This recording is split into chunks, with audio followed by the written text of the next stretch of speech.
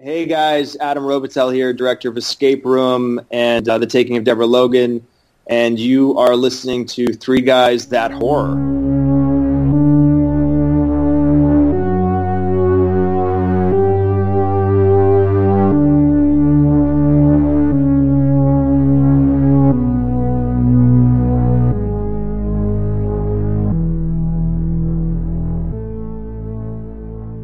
Ladies and gentlemen, my name is Professor Philip Goodman. My job is to explain the unexplainable, untangle the truth from the fiction. You don't have to have your life ruled by superstitious fear.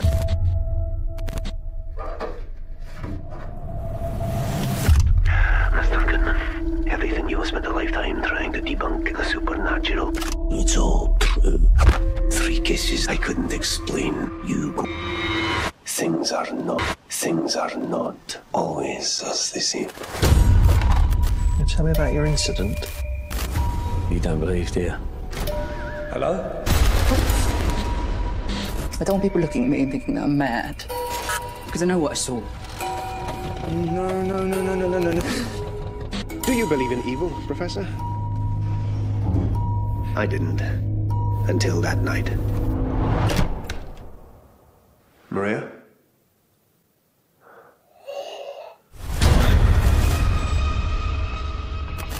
These are signs. I know you're still there! The spirit.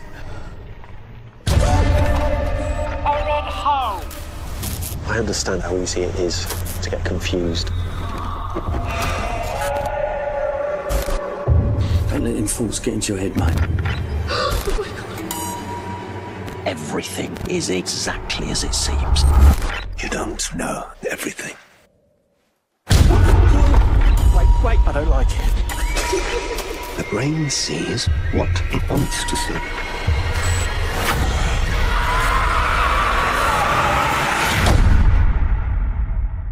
Hey guys, welcome back to another episode of Three Guys That Horror, episode number 85. This episode will be reviewing ghost stories, and be sure to stay tuned to the end of the episode because we did an awesome interview with Trent Redekop, who played Gabe from the new Child's Play remake. All right, Steve, so let's go ahead and start off with emails and social medias. All right, guys. So we like to get questions, and you can email us at 3guysthathorror@gmail.com. That is the number 3. We did get an email. This one's actually from last week, but I missed it, so we're going to do it this week. So let's talk about... So it comes from Eric from Symbiotically Geeky. He says... Eric is destroying me in our challenge right now, but continue. What challenge? The reading... How many books can you read in a year? Yeah, he started beating me like the second week of January. Yeah, last year I fucking killed him, but this time he's... Tell him Penthouse Forum doesn't count. So he says, with Texas Fright Night tickets going on sale, I guess it was last week now, do you think they dropped the ball with their first guest announcement? If I remember correctly, the first announcement in the last year was Robert Englund, Virginia Madsen. While cool in her own right, isn't quite on the same level. She does a decent amount of horror for credits, though. So what do you guys think about that first guest announcement?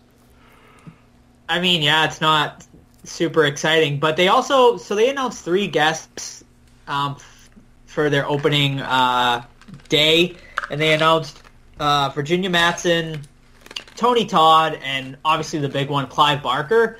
But Clive Barker was just there, literally, 2 years ago. So, if you go every year, it's nothing, super exciting or anything. But Clive Barker's a huge name, so you can't spit on Clive Barker. But, so, I mean, I would say, but for Virginia Madsen being the first guest, definitely not super exciting. But, a decent start. But, I mean, nothing I'm ready to jump on the plane and go to Texas Fright Night right now for. But I'm sure, I mean, it's still 9 months out, so I'm sure there'll be a lot more to come. Well, but do you think they maybe changed it this year of having, no offense, not the oh shit, I gotta buy a ticket right fucking now because everyone's already going each year. Yeah, I mean, it doesn't even matter. So it's so big now. Let's start from least to Yeah. greatest, maybe. Yeah, we'll see. I mean, because last year they announced, I think, Tim Curry and, like, Robert Englund in the same Like, what's day. better And than that's that? like, yeah, I mean, I don't know how much better you can get than last year because they had some really big guns out there last year. So I think this year won't compare. Have there been any talks of, like... I haven't heard, like, any rumblings about, like, who they might get or who they could get. But, yeah, we'll see. Like I said, I mean, you know, we booked a room, but we're not, like, 100% going. We just booked it just in case we do decide to go. But right now, based on those 3 announcements, I don't, like, care to jump on a plane and spend a bunch of money to go. Cool. Todd? Nah, I mean, I'm not really into TFW anymore. All right. Speaking of Virginia Madsen, he also asked, what is your favorite Virginia Madsen horror movie that isn't Candyman? She was in Zombie High, The Prophecy, The Haunting of Connecticut, Better Watch Out, and the recent Swamp Thing season, to name a few. Wow. Thank you so much for including those, because my brain Yes. definitely needs to be reminded. I don't remember her in Better Watch Out, but I fucking loved that movie. That's the one with the Christmas one, right? The Christmas horror movie? Yeah, that's right. Yeah, that was. I don't remember. I don't remember. She must have I feel played the like we just mom or watched something. it. I know it's been. Sure. Yeah, we did just watch it. I did enjoy The Haunting of Connecticut. I remember seeing that in the theater. I remember liking it at the time, but I feel like if I went back and watched it now, I might not like it as much as I did. Well, let's just face it off as a first Okay. watch. I'm trying to look at our filmography here, so if you have something, Steve. Yeah, I'm a big Christmas fan, so anytime you have horror and Christmas together, I gotta pick it. So Better Watch Out. I didn't really think I would like it going in, but I really ended up loving it. So it's now on my I have to watch every year Christmas list. So that'd probably be my pick for her. I'm gonna go off the cuff here and go Red Riding Hood, 2011. That was actually pretty good.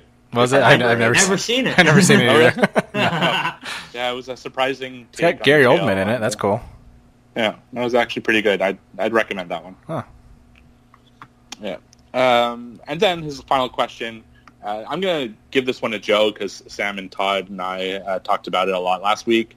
What would you like them to go with for Stranger Things Season 4? So, Joey, you were sick last week. You didn't talk about it. Maybe give us your thoughts on Stranger Things Season 3 and where you think they're going to go in Season 4. Sure. So yeah, I really dug. I listened to your episode too. Great episode, guys. I might be a little biased there, but I thought it was a really enjoyable, great episode. And I definitely missed being on it. But yeah, I overall really enjoyed season 3. I disagree with you guys. I did not think it was the best season. I still think season 1 was the best. But I did really enjoy season 3. It started a little slow, but it really picked up like the last few episodes. One thing you guys didn't mention was the monster. Like, it had a strong feeling of The Thing meets The Blob, which I thought was like really, really cool. Things I disliked about it, I really did not like Erica, which I think you guys did mention in it. Terrible. She was like super just annoying and cringy, and I mean, I understood what they were going for, and I guess maybe the movie isn't totally for adults. It's definitely like a young. It's like no, it's for our age group. It's for adults, but it's also for young adults as well. Because it's not like super violent or anything. I mean, do your kids watch it, Todd? Nah, it's got sex in it. Okay. No sex. I mean, I think 3 inches. I think it's fairly tame, so I could see kids watching it. So I guess that's like they kind of put her character in it. I loved the 80s stuff besides the never-ending story scene. I fucking hated that scene. Joe, but you were rocking with the vibe. Okay, I love... No, I mean, I love the never-ending story. I love that movie. So when I hear the song, I'm like, okay, but it just did not work at all. It was supposed to be a super serious moment in the show, and it totally was out of place. I think Todd mentioned it. They should have put it in another episode or somewhere earlier on. I thought it was just the complete wrong time for it. And it just like really killed what could have been, I think, a memorable and great scene for me. But But other than that, yeah, really enjoyable. I loved Billy. I loved Billy's arc in this episode, in this series. I loved everything. Hopper was great in it. Alexei was amazing. I was super sad. He was like easily the saddest death in the season. Hopper is obviously still alive. He is clearly... They're not going to kill him. But yeah, I mean, it was a great like coming of age season. You really like could relate with, you know, I guess them hitting puberty and all like the awkwardness that comes with that. So yeah, it was really, really enjoyable, and just like all of the 80s stuff worked. Love seeing the tribute to was it Day of the Dead, right? Yeah. In the opening episode, that was fantastic. That movie theater scene. A lot of callbacks to Back to the Future, which I heard you guys mention. Yeah, what do you think about that? I mean, I don't know. I know you guys mentioned you think it might... No, I mean, I was fine with it. I know you guys mentioned maybe, like, they did so much it might, like, come back. I don't know if it will. I mean, the whole episode was kind of just, like, a love song, or, like, just, like, a love tribute to the 80s. Mm-hmm. So, yeah, I mean, did they go a little too heavy-handed with some of the 80s stuff? Maybe, but... I dug it. The mall stuff was all great, and the characters were all great, and yeah, it was a solid season. I would give it an 8 out of 10 personally. As far as season 4, I keep hearing people say that this is going to be the final season, but I haven't like read like an official release. Is that like an official thing, or is that just rumored? I haven't seen anything official. I just hear it, people commenting about it. Yeah, have you guys like is that an official thing? I don't think anything's official for it or against it yet. Okay. I mean, Steve, you're muted. I don't know if you've said anything or not. Yeah, no, I was just going to say, they're definitely strong rumblings, and I think the directors, like the two guys who wrote it and directed it, said something about it, but they didn't put it in stone. It's not like they're like, this is definitely the last season. And like I said last week, I think with the Netflix kind of having troubles right now and having heavy competition coming into play next year, I think they might extend this show a little bit longer than expected. Okay. Yeah, I mean, so what would I like to see in season 4? I think they definitely need to change it up, because all 3 seasons have been like super similar. Like, I mean, how many times can you do the whole, you know, and it kind of looks like they're probably going to do it again for season 4, introducing the Demogorgon thing back again at the end of the show. But I hope they do something a little different and change it up. You know, you can only have the same thing over and over again before it's just like, okay. So we'll see. But yeah, I dug the season. I would rank it, you know, as the second best season, with season 2 being the worst. For sure. Season 2 is the worst, Joe? Yes. Season 1 being the best. Season 2, I'll admit it. Let's hear that horror confession. Horror confession. I did not finish season 2 just because I thought it was terrible, and me and Sam watched a recap. Yeah, because I was just like, I really don't care to finish season 2. I heard nothing but bad things about it, and I made it halfway through, and I was like, whatever. So, did you watch the 80s episode or the punk episode? I think so. I got like halfway in, but it was just a really bad season. But yeah, so yeah, great season, and I'm excited to see what they do. Cool. So that was all the emails that we got. So let's head over to some of the social media. This one comes from Horror with Sir Sturdy on Facebook. He says, "Love the show. Keep up the great work.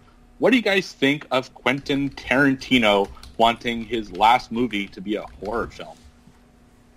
I would love that. And so is his last movie, does that mean he's not, like, he's got one more in him and then he wants to, like, retire or something? He said he's going to stop at 10 movies a while ago, but he also said that he doesn't know if it's going to be a horror movie yet, and he has to have a good story to commit to that. Right. I mean, obviously I'm all for it. The dude is a horror fan. I mean, he starred in From Dusk Till Dawn there, and he's always had, like, horror undertones in a lot of his movies and stuff. So, I mean, I think he would kill it. Obviously, I haven't seen a Tarantino movie yet I didn't like, so, I mean, everything he touches to me is pretty much gold, so I would love it. And he did do Death Proof, and he did Grindhouse when that came out. That's right. Two-film feature. You didn't like Death Proof? No, man. Kurt Russell was like crying in that. It was a big turn off. Oh. I liked Planet Terror better, but I did like Death Proof as well. I thought it was the weaker of the two, but I didn't really consider that a horror movie though. No, it wasn't very horror. It was yeah. It was good though. Yeah, so it's exciting. Sam, what do you think? Tarantino doing a horror movie next, possibly. Oh, I'm excited for it. Why are you looking at me like that? Is everyone shitting on it? No. Oh, okay. Sorry, I just joined back to the conversation. Yeah, well, one thing that I'm excited about, if he does end up doing this, is that when he does a genre film, he tends to go really all out with that genre, like he's done with kung fu films with Kill Bill, or he's done with the westerns. He really studies the genre. He goes after really deep cuts and tries to kind of honor those deep cuts. And I think if he really dedicated himself to a horror film, it could be a pretty awesome film. So I'd rather him do Star Trek, if we're being honest here, over a horror movie. Because I think he can get more. Not, so stop. Sam, can you excuse yourself? I think we can get more out of his style better in Star Trek than we could a horror, to be honest. I don't know if his dialogue would fit better in a horror movie over a Star Trek thing. I just imagine freaking Star Trek people be like, motherfucking Klingons and shit. That'd be awesome. Yeah, I would be down for anything he does next. But I think a horror movie would definitely be interesting. So he is doing one for sure? No, not for sure. He said there was a report that came out. He did an interview and he said he would like to do a horror movie, but nothing definitive. Okay, yeah. He won't retire. I don't think he will. No, hell no. I don't think he will either. But I don't know if there's anyone that would do it. It would probably be him, honestly. If he's like, I'm doing 10 and that's it, I could see him doing it. But I don't know. He loves film so much. So I don't know. I don't think I could see him stepping away unless he just decides to produce everything and doesn't direct it. But we shall see. Right. Another question that he has is, what are your thoughts on Tales from the Hood 3 announcement? The only thing I liked about Part 2 was the fly-ass jacket in the second story. I haven't seen Part 2 yet, just because I heard it was complete dog shit. Yeah. But yeah, so I can't really speak too much on it. But Part 3, sure. If I hear good things, I don't think I'd go and watch it right off the bat. But if I hear good things about it, I'll give it a shot. I did try to watch a little bit of Part 2. I made it 5 minutes in, and I saw the title screen, and it was oh no, and it looked like a 90s skull from your Windows 95 computer, jumping out, and I was just like, oh no, and I just shut it off. I thought you finished everything though. No, I never finished Tales from the Hood 2. It was, but it just seemed terrible. So, yeah. But yeah, hey, if they can do something better with Part 3, sure, I'll give it a try. Tom? Yeah, I'm with Joe 100%. I haven't seen 2. 1 I haven't seen since, I saw it 2 years ago. But I'll try anything. After you go, Steve, I'd like to know what everyone's favorite Tarantino film is, though. Yeah, I feel the same as you guys, so I won't even say more. But Tales from the Hood 1 was great, though. It was, yeah. Tales from the Hood 1 was awesome, and it still holds up. I was going to say it's been a while since I've seen it. It still holds up, and it's actually still super politically relevant today. You got the racist white cops. Yeah. Mm-hmm. But yeah, all right. So favorite Tarantino movie. For me, it's Pulp Fiction. I think it's one. It's actually my top 5 movies of all time. So I just adore that movie. But I'm going to give a shout out to Reservoir Dogs. When I studied film in college, I used that script as a template for writing my own scripts because it's so well written and well made that I like. That's how I modeled all my scripts after, is the Reservoir Dogs one. So shout out to that one, but Pulp Fiction is better. I have a question for you, Steve. Yes. What's Marcellus Wallace look like? Does he look like a bitch? I don't know, big, black. Right? Does he look like a bitch? Sam, Joe, what's your favorite one? Well, I guess I'm gonna have to go with Natural Born Killers because he didn't direct it. He wrote it. He wrote it though, Yeah. but it's Tarantino all over it though. Okay, I guess I'll just leave. No, Dre- a lot of people say it. I mean, he wrote it, so. Fine, I'll just fucking pick from dusk till dawn. He wrote that one too. He wrote that too. Well, I guess I'll just go fuck myself. Oh shit. Joe? I am going to go. So probably Reservoir Dogs, but close second.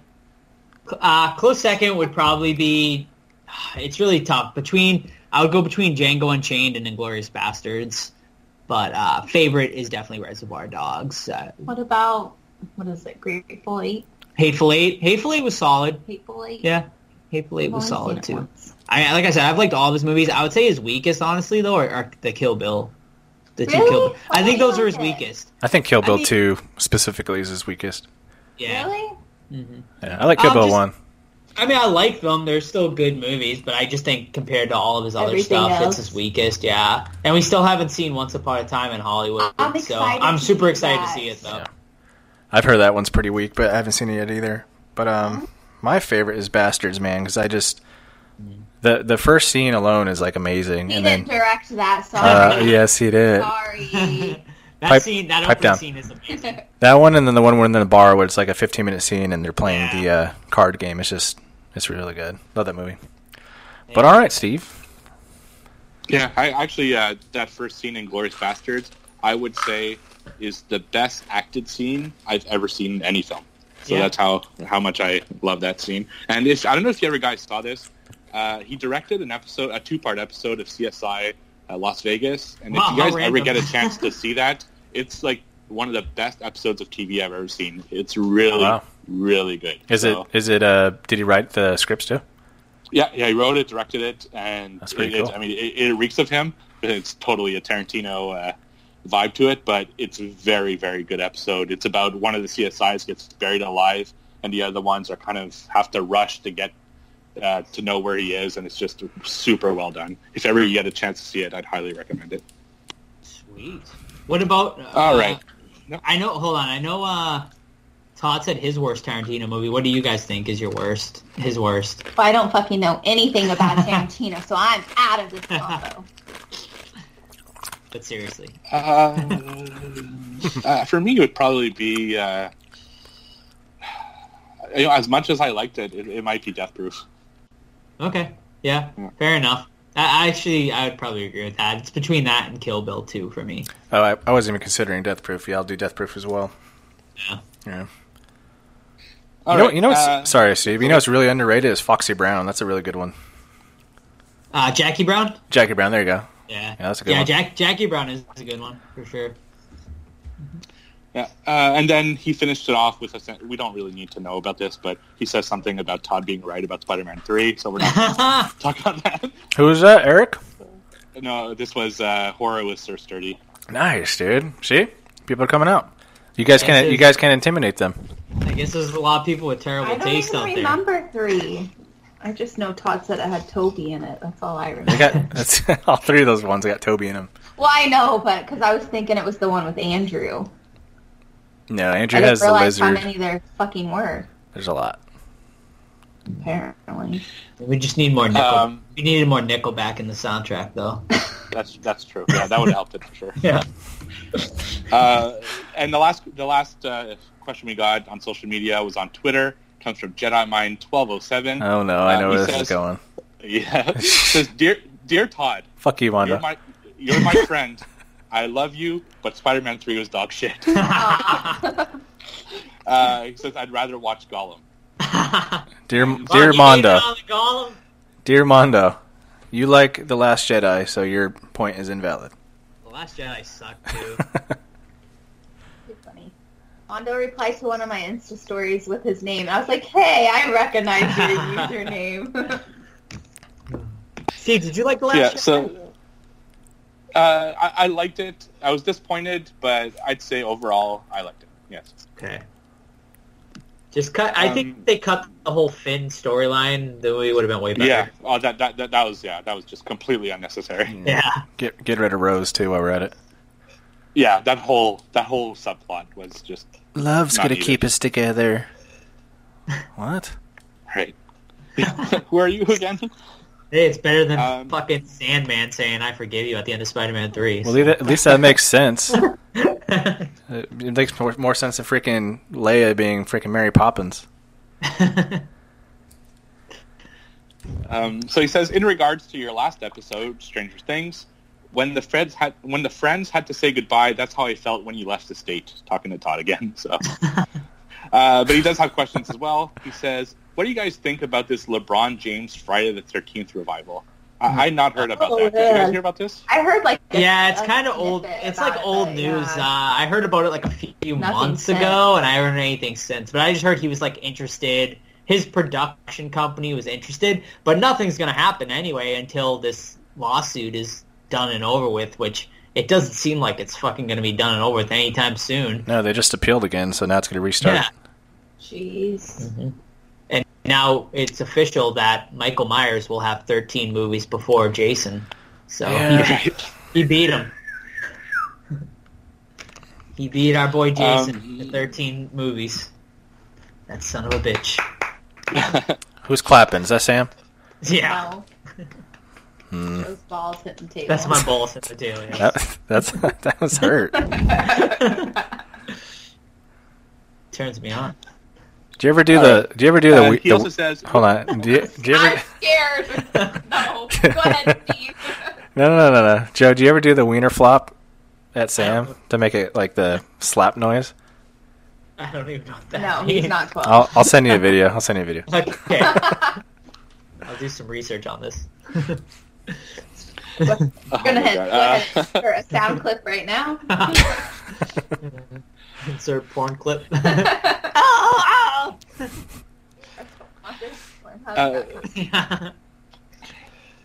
All right. With the movie now in theaters, have you guys read the Scary Story novels? Oh, yeah. Hell yeah. Yeah. I've read all of them. I remember the first one the best, but yeah, I've read them all. I haven't read like any of them in a while. Actually, me and Sam, we sat in bed one night and read fucking scary. Yeah, part one. Like I read them out loud to her. He was good. Yeah. I like jumped a lot. I was like, shit, I forgot how fucking scary these were. But yeah, they're just super fun. Like couple page stories at the most. So yeah, it's good fun. Look them up online. Read them to your kids. Yeah. Can Joe read them to us? Can we have like a Joe reading segment? He really did a good job. We'll do a whole bonus. We'll do a whole bonus episode with just me reading. We should do a little segment. Joe's tales from Joe. We'll do it when we review it. Yeah, I'll do it when we do our Scary Stories episode. I'll read a story for you guys. Good. I'll pick because there was one you read really scary. Okay. Sweet. Yeah, it's actually reviewing really well, so I'm psyched to see. I'm seeing it. That's exciting. In 2 days, and I can't wait. Yeah, it's going to be awesome. Yeah. And his last question is, have Joe and Sam ever been to Devil Church in Salem? Ooh. We have. We have the Satanic Temple. Yeah, we've been to the Satanic Temple. Yeah, it's actually really cool. Beautiful. It's not what you would expect. It's mostly an art gallery. They have like a lot of like dark art pieces and like statues of like not even of Satan. I mean, there is some satanic stuff in there. Yeah. Well, it depends what theme they're doing during a certain time. Right. Too. But yeah, I mean, it's like super like. The people are nice there. It's super small. Like it's not very big. It's just like a couple rooms, and there's some like crazy like artwork on the walls and stuff. But the biggest attraction is they have a massive statue of Baphomet, who is like kind of their, I guess, Jesus for lack of a better term. But yeah, it was actually given to them because there was a huge thing that they wanted to put this statue in like Arkansas or something next to a religious statue, and there was a huge lawsuits and stuff like that. So it's being housed here at the Satanic Temple in Salem. But you could probably Google it. It's a massive statue of Baphomet, and there's 2 children on each side of him. It's actually a really amazing and cool-looking statue. So I definitely highly recommend and they just got Googling the approval to become a church. Yes, they did. Yeah, they did that like as kind of like a fuck you to organized religion. That's some heathen shit right there. Yeah, fucking heathens. Well, I mean, they say, like, if you look it up, they say it's not the devil, like how people think that it is. So. Yeah, they're kind of like atheists in a way, like they don't believe in anything sort of thing. But you can look that all up. I mean, I could be totally wrong, but from what I've read, they're kind of like an anti-religion, mainly is kind of what they're like a edgy emo religion. No. It's religions Todd, isn't you're gonna cool. get another fucking hex on your house, man. I got Jesus on my back, dude. Throw a lightning bolt at you.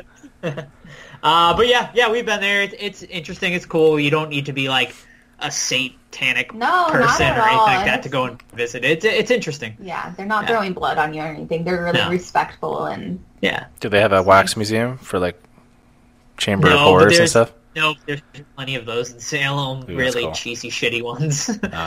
Salem is like 80% tourist traps and like 20% good stuff. So just be expecting that when you come to Salem, folks.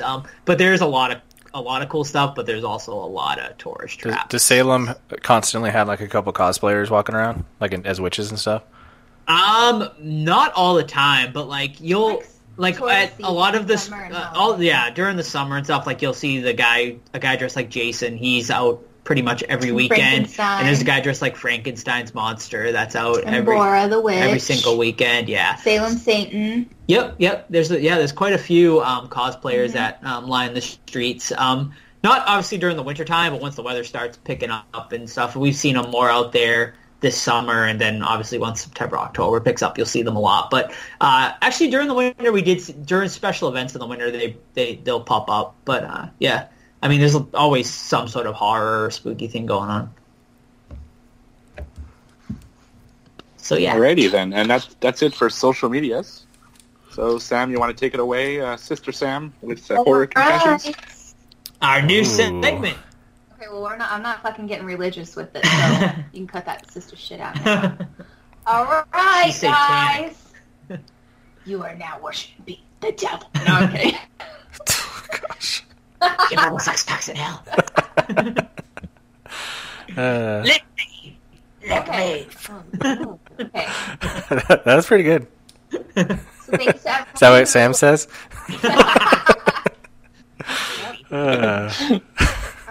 So, horror confessions. Let's go. Thanks to everyone who sent them in. I'll keep your name anonymous because some of them are quite embarrassing. Oh, juicy? Do you want to explain what this horror confessions is about? Well, I mean, we're just going to kind of see how it goes, but I had an idea of, because there's some things that I confess to Joe, and I'm like, don't you fucking dare judge me, but here's my confession. And there's some things that he'll say to me, and I'm like, wow, I'm going to expose you to everyone. Are we doing the guessing game first, Sam, or are we doing... I'm going to do the guessing game after, I think. Okay. But we can kind of switch it up and see how it goes. So if you guys are interested in having us read your confessions, we'll do a post each time we want to do this segment and kind of see how it goes. All right.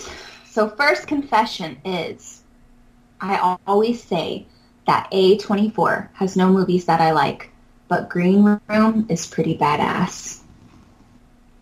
Green Room's amazing. That is amazing, but okay.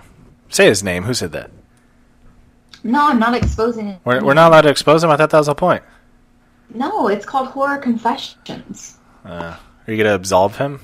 I mean, I'm open to saying their names, but maybe they don't want me to. All right. Well, if I know who it is, I'm calling him out. I'll tell you after. All right.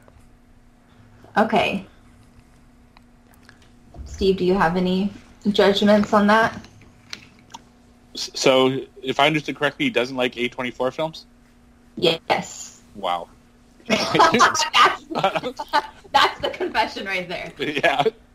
Yeah, no, it's hopefully the Lighthouse changes that because it looks awesome. So. Yeah. Yes, can I speak on the Lighthouse really quick because I didn't get to talk about it last episode. It looks fucking amazing. That's your own fault. I'm so excited. I think it could be better than The Witch, which is like one of my favorite horror movies of all time. But what I'm really disappointed in is that no one during the discussion of this trailer gave a "Why'd you spill your beans?" little explanation. Why'd you spill your beans? Yeah, it looks fucking awesome. I cannot wait. Willem Dafoe and Robert Pattinson to look like they're gonna bring out some fucking amazing performances. And like just based on like the early reviews, like people are saying it's fucking like intense and amazing. I think exciting. I think it's already I think it's like sitting at like 100% right now on like 25 reviews or something like that. So, yeah, I'm super excited. So Joe, if you like this movie better than The Witch, are you going to put Robert Pattinson's face on your other leg? I may. Oh, I may have to. As Edward, though. I'll have him sparkling with like a lighthouse in the background. Yeah. Yeah. I'm super excited about it. Man, Eggers he attention to detail, man. Like with The Witch, he built the whole set with like tools that were only available during that time frame, and then with this movie, The Lighthouse, he shot with cameras from like that time frame, like on like film in black, like that black and white, like because you can see in the trailer the aspect ratio is like weird, like it's not like a full screen. So like, yeah, I mean, the dude, he's a filmmaker, and it looks you can tell it fucking looks awesome.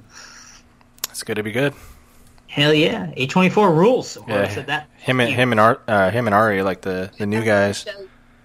Yeah, definitely. I think. I mean, obviously, right now, I would say Eggers, and I mean, Eggers only done one movie, but to me it was a masterpiece. So I mean, I think Astor and Eggers are the two best horror directors going right now, with Jordan Peele not too far behind. But you know, Us was a little lacking. I still dug it. Yeah, but yeah, I mean, I think they're the three best going right now, and you know, we'll see who's going to be up and coming. I'm sure that someone else will jump in there.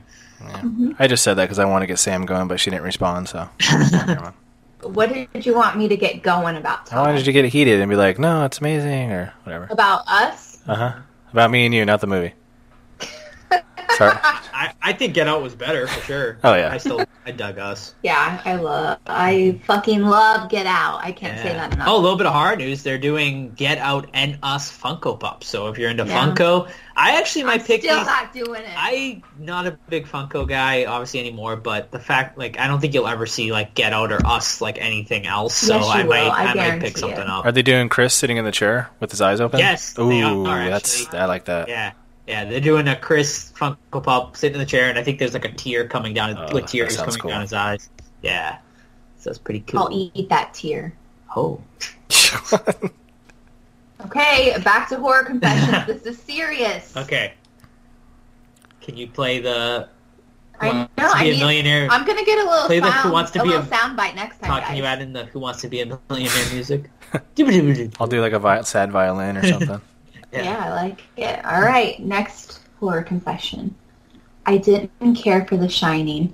It was boring and too long for me, and I don't like Gremlins. Ooh, oh my god, dang, that's nuts. You don't like Gremlins or The Shining? My goodness. A24 was just... I don't want all these people's names. You're right. The A24 was just like whatever, but... Dang, Shining and Gremlins? I can kind of see the A24 in a way, because it's definitely an acquired taste, I feel like, with A24. I could see people not liking A24 movies, because they are like a lot of mainly slow burns, and some people just aren't into that style, but Shining and Gremlins? Like, you gotta like at least one of those. One of them, right? Yeah. Gremlins is fun. I mean, I love The Shining, too, but I'm like, if you're gonna... You don't like Gremlins, you just don't like fun. Yeah. Hey, speaking of The Shining, finished Dr. Sleep, and it's pretty damn good, so I'm looking forward to the book, or to the movie. Awesome. Yeah. Cool. Steve read it, I think, right, Steve? No, I did not. Oh. No. Or confession from Steve. I think you like it, Steve. Yeah, I'm really psyched for it. So I like Stephen King. I've read some of his books, but that one's not one thing. All right. Next horror confession. I haven't seen any Nightmare on Elm Street movies besides 1 and 3 since I was a little kid and have no memory, really. Okay. That's not too bad. I don't think that's too bad. Yeah. Like, I get it. You don't want to go back and... Yeah.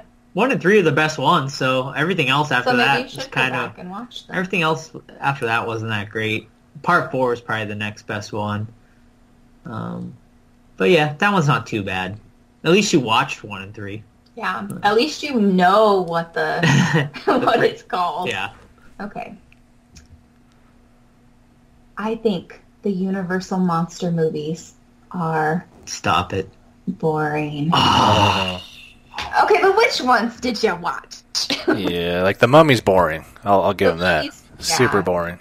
But like Yeah. Frankenstein's amazing. Like that's just a phenomenal film. So, man,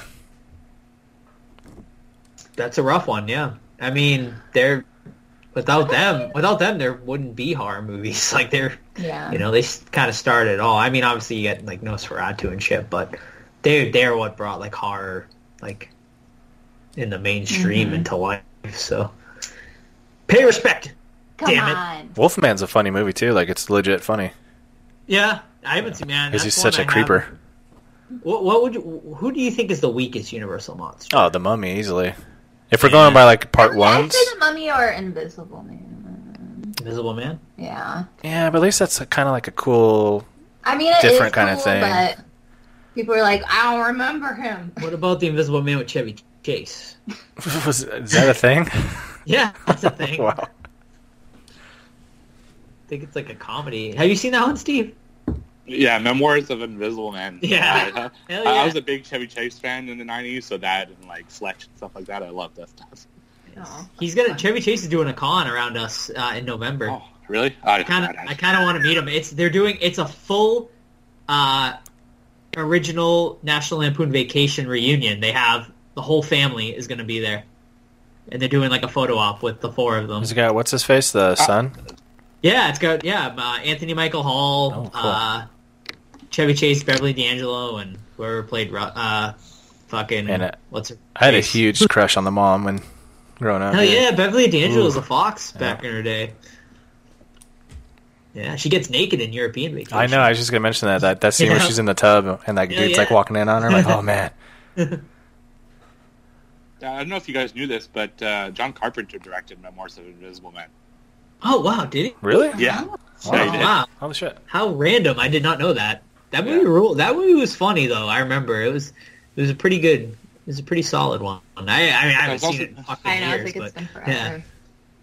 I was also going to ask, is Randy Quaid going to be there? Because I thought he was like... He's like- I think he was stuck in Canada or something. Yeah. Like, He was supposed to be at a con we were going to, Monster Mania, and they like didn't know he was going to show up until like halfway through the con. They're just like, he's like stuck at the border and they won't let him in or whatever. So yeah, Are you serious, Clark? Yeah. Yeah, no, just the OG 4 of them are going to be there. I think Chevy Chase is charging like $120 for his auto. Fuck that, dude. And That's too much. What is he, like 65, 70 now? yeah, probably. Ridiculous. And next week, John Travolta is doing Boston Fan Expo here. That's cool. They announced yeah, that. he's doing a Toronto Fan Expo in 2 weeks. He I'm is, going, yeah. so. Cool Yeah, if that- you're into Scientology. That dude looks like a android. I can't wait for the Fanatic though. We definitely got to review that for the Yeah. pod. Definitely. Yeah, You don't like Scientology, Sam, but you'll go to a Satanist museum? fair point. Hey, Scientologists just want you for your money. That's true. There's a Scientology church near me. It's the first time I ever saw. Really? I don't know if they call Yeah. them churches or not, but there's a center, I Yeah, guess. Church of Scientology. Well, you better watch out, Todd, because they're spying on Have you seen that Leah Remini show It's a great about show. it? No. I mean, It's- Pretty interesting. I'm the kind of person that's like, I don't really care if you like Satan or Jesus or whatever, as long as you're not a dickhead. Sure. Yeah, exactly. Okay, moving along. There's a few more. Let's hear him. I have yet to see any of the Jaws movies. Fuck that guy, dude. Wait, we're not done. Even though I own the first two. Oh, wow. You're doing yourself a disservice. Jaws 1 is Yeah. a perfect movie. It's like one of the best horror movies of all time. Wow. Smiley, Why you son haven't of you a watched bitch. it? Did you just get them for Insta photos or something? I mean, they probably just bought it and just like haven't had the desire to Fine. pop it in yet, you know? Yeah. I mean, that happens to me sometimes. I'll like have a movie and I'm like, I really want to watch it, but like, it's just like the effort of like putting it on. But It's would just it like, be Jaws, though? oh hell, I mean, Jaws is amazing. I mean, some people just don't know what they're missing out Yeah, on. it's true. And then when you watch it, you're like, wow, I fucking waited this long to watch this movie. So Or they won't You like gotta- it because, I mean, the effects could be a little dated, and they're like, cheesy. I mean, yeah. Even though I think it's awesome, but I don't know. We'll see. Right. Yeah. That's like my little brother who like doesn't like the original Halloween but likes the Rob Zombie movie. You need to beat him silly, dude. I know. Well, it's just like the generational thing, I think, you know? Nah, man. My freaking 10-year-old likes Jaws, man. So I think it's just like preference or something. I don't know. Personal taste. Do you think, like, but also I think it could be like he saw the Rob Zombie Halloween first, so like that was like the first one he ever saw. So like, do you think that could like be a factor? Probably. I mean, because that's how it is with Last House on the Left, because I saw the remake before I watched the original. Yeah. And I love the remake. The original's not bad, but sure, I just don't cherish it. Like, maybe I would have if I saw it in reverse. Yeah. I could actually see that, because Last House on the remake, Last House on the Left remake is like really good and solid. It's so good. The first one though just like has that real raw and like feeling, which I really appreciated. So that's why first one feels real. Yeah. Yeah, I can see that. Yeah, but like Hills Have Eyes, I prefer the remake. Yeah, easily. The original. Yeah. Okay. Ready? Yes. This is a confession. I'm scared. I love Friday the 13th, A New Beginning, and A Nightmare on Elm Street 2. Okay, I will totally go to bat for A New Beginning, because I really like A New Beginning too. I think Todd hates it. From what I remember. Here's a confession. I like it a lot. I don't even know which one The New Beginning is. That's the one with Roy. Yeah. Where it's not Jason. Yeah, part 5, yeah. Oh. It's where Tommy Jarvis is in like the halfway house kind of thing with a bunch of troubled people. That one that a lot of people hate? Yeah. It's known as, I think, the least favorite Friday the 13th movie by most people. I'll defend Nightmare on Elm Street Part 2 as well. I really like that one, and I know it gets a lot of hate. I hate it. I hate Part 2. Yeah. They completely went against the rules of Freddy. Like, how he like can get out of the dream world just like on his own and stuff. And that one and stuff. That's why I don't like it. It just didn't follow the rules and the mythos of Freddy, right? So that's why I don't like that one. They probably and tried just like there's like a lot of weird shit in that one too. With the homosexuality stuff. I mean that's actually, I find that to be really interesting. Yeah, I think that's the most interesting part of the whole thing. Like, a lot of people shit on that part of it, which I don't understand personally. I mean it was 100% intentional too. Like, there's no way that was like a unintentional thing. I mean, they completely went for the homosexual stuff in it, which I find the most interesting. But like, yeah. But yeah, I mean, I just overall I don't like it at all. There's just too much goofy shit, like the bird exploding, and but it's definitely my least favorite of the whole franchise. Well, actually, I don't know. Part 6 is pretty fucking bad too. You prefer the remake over in Part 2? Oh hell no! I don't consider the remake even part of the franchise, though. That's sad. Yeah. Just kind of like, I don't really consider the Friday the 13th remake like part of the franchise either. But you should. I mean, I guess. So good. I put them on. It is good. So We talked about this before, Todd. Yeah, it's excellent. I gotta revisit it. I've tried to revisit it, and I can't get through like the first 10, 15 minutes. Yeah. All right. 2 more confessions, guys. Let's hear them. I've never seen The Shining, and really don't have any desire to, or Alien. Ooh. What? Man. Well, you're missing out. Yeah. You're missing out on both of those because they're both fucking amazing. Alien will be in theaters in October. That's a good way to see it if you haven't seen cool. it. So. Well, this one's a doozy. I'm not done with it yet. Oh, shit. Same person? Yeah. Oh, shit. I still think Halloween 3 is the worst. Okay, even after rewatch. Yeah. Oh, and I don't think Jaws is that good of a movie. Oh. Oh my god. Jesus. I mean, a Halloween 3 I can see. I mean, I can see that too, but I love it. But yeah, I like it. I don't love it, but I think it's a solid. Well, I don't want to movie. marry it, but I love it. I definitely dig it. It took me some time, but I came around on it. I mean, I don't know. Yeah. Okay, this is the last confession, and I want to hear everyone's thoughts. It's a juicy one. Are you ready? Mm-hmm. I'm in love with a person who hates horror. Also, I'm not sure if I want to stay with them simply because of that reason. Oh. Wow. I'm in love with a person that hates horror? Yeah. and they don't want to stay with them. They're not sure if they want to stay with them. Yeah, wow. I actually got this email. It was completely anonymous. Like, they didn't want to be named or anything. So it's not anonymous. You can see who. Well, yeah, but I said if you want, I said if you wish to remain anonymous, send an email. So this is the only person that sent an anonymous email. So is that from Mondo, my friend, saying he loves me? No, it's not. It's not. I can tell you that. Is this a serious question? Like. It is, yeah. It was an email. Oh, you know who it is? No, but it was an email, or that person's never emailed in before. Oh, I feel like they have. No. I thought they had. I think that if you get along with that person outside of your personal tastes and likes, then I think it's a good relationship. Otherwise, for example, my wife does not like horror, but she doesn't give me any crap for watching horror movies. She doesn't care about my horror collection or my toys or podcast or anything like that. She's supportive. Toys, Todd. Sex toys. Sex toys. If I don't personally have a butt plug, but I have like a furry outfit that I wear. Ooh. But I think if whoever you're with isn't a dickhead, like my first reference about people liking whatever religion they like, then you're good to go. But if they give you shit for liking what you like, then that's definitely not the relationship you should be in. Yeah. Yeah, I don't think it's a good enough reason to leave someone just because they don't like horror. I mean, obviously having the same interest is important, but it's like you can go. Yeah, there's other stuff like yeah, like if Sam didn't love horror, I'd be okay with it. Mm-hmm. I mean, I would obviously try to get her to do horror stuff with me. Yeah, it's like the fun part. I mean, if you love the person, you'll go and do interests that you might not be into, So I mean, but if they make you feel bad about it, not cool. Now I can see if maybe you're you're trying to have sex with the person and you're like, no, you need to have a fake knife to my neck, and they're not into it, then that might be your problem.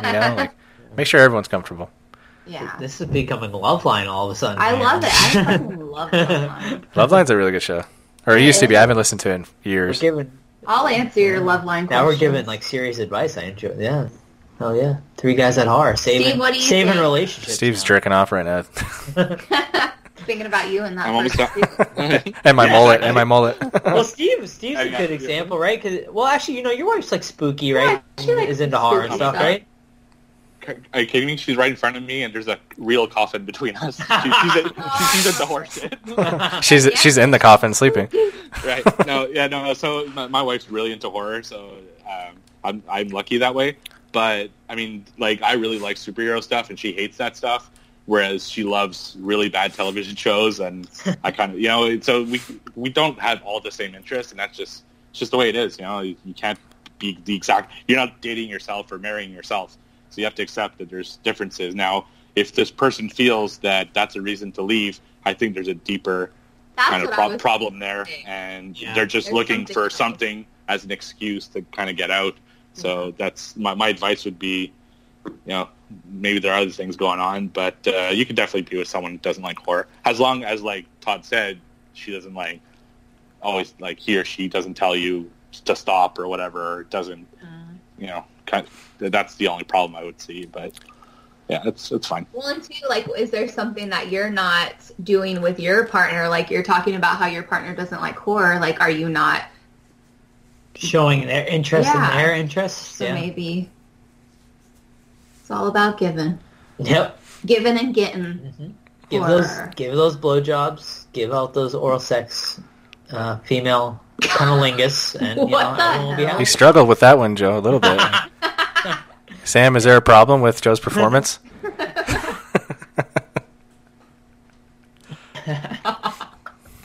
Not at all. Oh shit. That was a pause, yeah. Because I was laughing. Yeah, a long pause. I heard her take a drink and then no. I was giving Joe a little smirky face, just being silly. Did you guys want to take a break and you guys can? Sam will be sending in a horror confession of her own probably next week. I know, right? I'll see what you guys say. Okay, so sorry, this segment's long. I won't read as many last time, but so now we're gonna guess. Everyone, you didn't do yours, Joe? Yeah, I see you, but you know what mine is. I only know one. I'm just gonna do one of each. Yeah, that's right. Okay. So these are our horror confessions, and we have to guess whose horror confession it is. But what if it's yours? Are you going to play along, like whoever it is? Are you going to play along and act like... Everyone just play, everyone act. just plays along, yeah. All right. And if it's yours, you just guess someone else. Yeah. Okay. Ooh, all right, let's go. Let's hear it. Well, I'm looking to see which one is the best. Okay. Save the best one for last. Well, I'm only looking at one thing at a time, Joe. Okay. Three Guys That Horror confession. Ooh. Host confession. I think Robert Englund is a terrible actor. Oh. Oh, I think the majority of us have already said that. Yeah. So I'm going to say that was Joe that said that, because I think he's a bad actor too. You think Joe said that? Yep. Because I've heard him say it before. Okay, I'm gonna go. I think it's Todd. Honestly, I've heard Todd say this before. I think we've all kind of said it, but I'm gonna go with Todd. You guys are and both Todd kind of wrong. just admitted it. Wait, so no, I he think it's didn't. Todd too. Steve didn't say it. Oh yeah, but he doesn't need to because it's his. Oh, okay. Yeah. So it was Steve's It confession. was Steve's But confession. we all Steve, don't like... Yeah, I think he is a terrible actor outside of Freddy. Like, yeah. Yeah, it works for Freddy, bad. but anything else, it's just, whew, Yeah. it's awful. Okay. Next confession. Okay. Pet Cemetery OG is horrible. I've said I liked it in the past, but I just don't. Oh God. Wait, are you involved in this too, or No, but I'll Okay. tell you my confession. the three of us? after. Okay.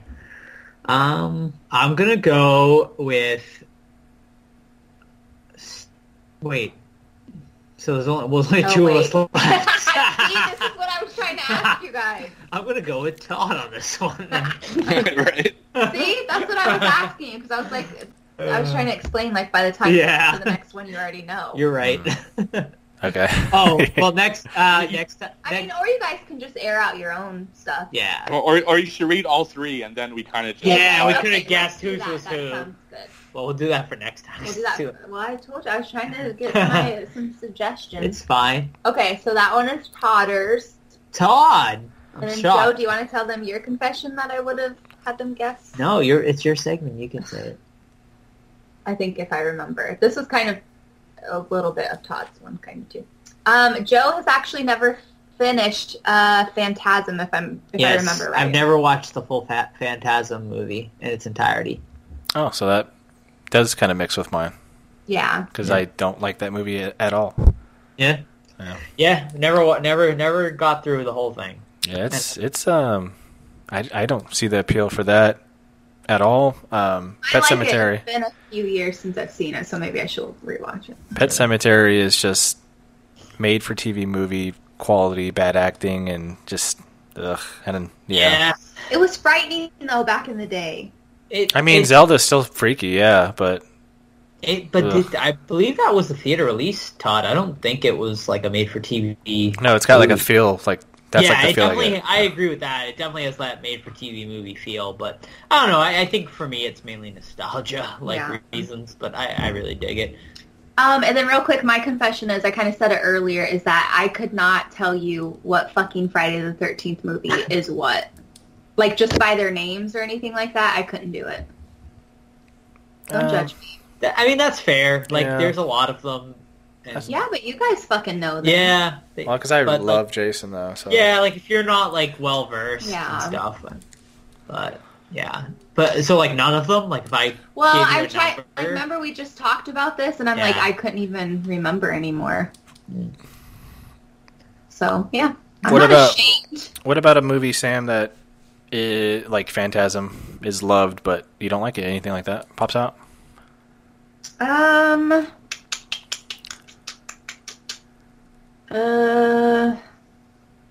If you see Dawn of the Dead, me and Steve and I will kill you. No, not at all. I can't even think of anything off the top of my head. Yeah. I thought you're not a big fan of the Nightmare franchise, right? Yeah, I mean, they're fun and stuff, but I'm not, like, obsessed with them. I don't know. Maybe I think it's just because I love Halloween so much that I'm just, like, fuck off to all the other ones. Sure. So, Cool. All right. I liked those listener ones, man. Send them more in so we can do another segment. Yeah, we'll do it. We'll definitely do another segment. To the person that emailed in, email us back and give us an update. The one about the boyfriend thing. Yeah, if you liked our advice, yeah, for sure. Was it time for trivia? Time for trivia. Trivia. Are we starting over? We are completely starting over. So we've decided. But I got a 20-point lead. You guys already said. Yeah. So Todd might not be happy with this, but obviously since the show has gotten a bit of a facelift, I guess you could say, a little bit of a different here. We've decided with the four of us to completely start over. So the four of us will be starting fresh with brand new scores. So everyone is at 0, but we will continue on. Whoever is victorious at the end of the year will get what did we decide on? $30 value, yeah. Value from each of us. So it even gets higher now. So you can get potentially 3 things. Yes. Ooh, well, if I stay 0 for the next 4 weeks, I'm just dropping out, and I'm just gonna give the $30 gift card away. Exactly. All right. So you got do you have a spreadsheet ready to keep track? I will have a spreadsheet now with Joe, Steve, Sam. No cheating too, fucking lovebirds. If we were cheating, I would be fucking all 0 points. All right. Who would like to start? I'll start first. Do it. Okay. All right. The final scene in Carrie, 1976. Pig's blood. I wish you could see my face right now. But no, that's not what I was going to ask. Oh. Is revealed to be the dream of what character? I know her friend. I don't remember her name. You want the character's name? The name. I don't know her name. The nice girl. Yeah. She's the one that's pregnant. The one that gets pregnant. Yeah. The one you found out was pregnant. All right. Hey, what'd you guys think of the Carrie remake with Chloe Grace? I thought it was cool. I liked it. Yeah. It was good. I liked the one it was too before scene that. for What was scene that for one? me.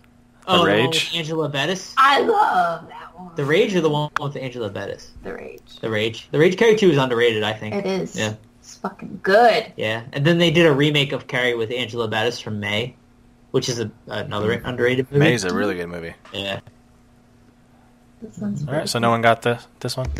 Okay, it's No. Sue Snell. Sue Snell. Sue Snell's her name? Yeah. That's okay, I never would have caught that one. All right, I guess I'll go. Yeah. All right, in Jordan Peele's Us, what does the little girl get lost in the beginning? Mirror House. Fun House. Okay, yes. Sam gets the point. Sam gets the point. That's the only point I'm getting this year. Steve, go ahead. All right. All these questions I'd written for last week, so they're all Stranger Things related. That's okay. So one for each season. So the first one, in season 1, what movie is Mr. Clark watching with his girlfriend? Ooh, The Thing. Yes, that's right. Good job. Yeah. Darn. Okay. All right. Mine is, in the Scream series, Ghostface is voiced by what actor? Martin Lawrence. Matthew Lillard. He does a lot of cons. So, if you're a con girl, I you might can't know. remember his fucking name. Yeah, I don't know either. I don't know. His name is Roger Jackson. He's the voice of Ghostface. We're failures. Sorry. Back Sam. to you, Sam. Let me shake that one off. All right, guys. How many members does the criminal gang have in The Last House on the Left? 4. Should we do extra points if you can name them? Krug. Krug. Sandy. And Junior. Oh. Junior's you definitely one because we interviewed Junior. You got Junior, you got Krug. What's but Sandy's the girl's name, right? No? it's Sadie. Sadie. Oh, dang it. And then Fred or Weasel. But yeah, you got the 4. How many points does he get then? Let's do Three. Three? One for the Ooh, horror, three? then two for the names. All right. Oh, okay, a little jump start here. All right. Is it my turn? My turn? I can't remember. I think it's my turn. Okay. Todd. All right. 1 point for each character name you get correct. For 1 point for each character. Name the main characters in the movie Jaws. Quint. You guys can... Hooper. Okay. Quint, Hooper, and oh motherfucker. Someone can jump in and steal that last point. And Brody, Henry. Chief Brody. I didn't hear what Sam said. Quint, Hooper, I just said Chief Henry. Brody. Okay, Joe gets all three. Yeah. Come on, Steve. I know you knew that. It's been so long since I saw Jaws. Dang it. They just released the three of them in Funko Pop form too. Freaking Joe took the lead. Damn it. Did he? Yeah. Yeah, because he just got 3 on top of his 1, so he's at 4. Yeah. Okay. Steve's turn. Oh, it is okay. All right. Okay, so still Stranger Things. In season 2, what's the nickname given to Will Byers by the bullies at his school? Willy Dilly. Not even close.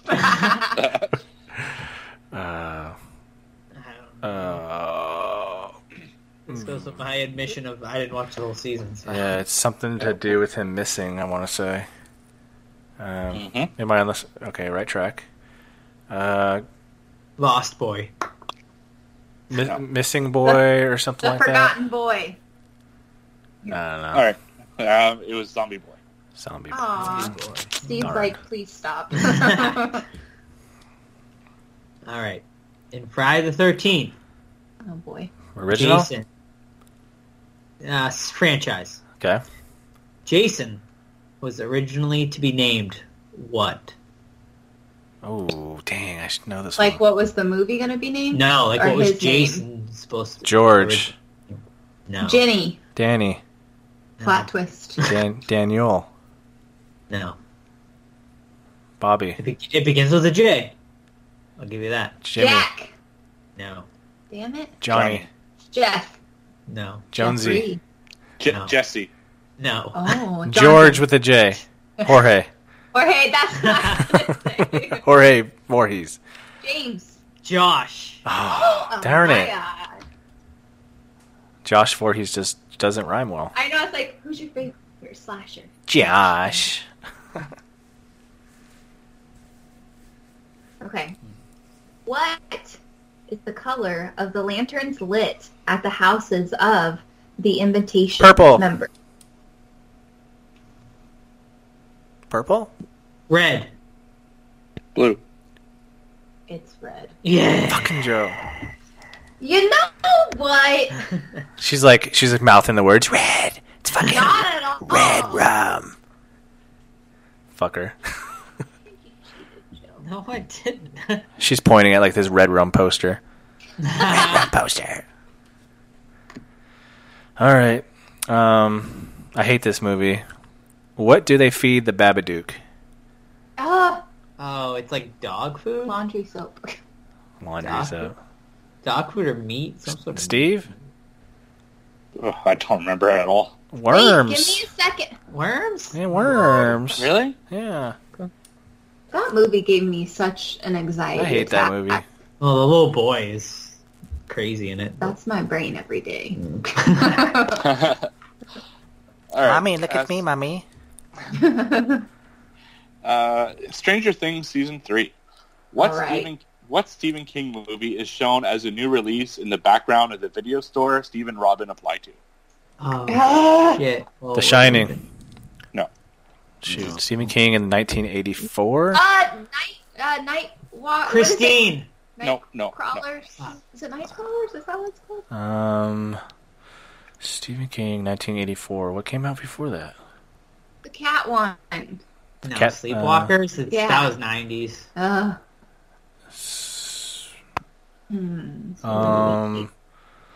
Fuck, dude. Well, The Creepshow? Shining I don't know when was- Creepshow came out, though. When did Creepshow come out?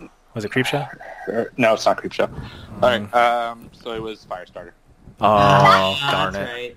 I even I went back to look at it to make sure my answer was right, and it's like they're everywhere. There's posters of it. There's boxes Shoot. of it. It's like the only visible movie you can see in that store. So, all right, last one, right? Yep. What was the original title for the Texas Chainsaw Massacre? I just saw this somewhere. Fuck. Texas gas station.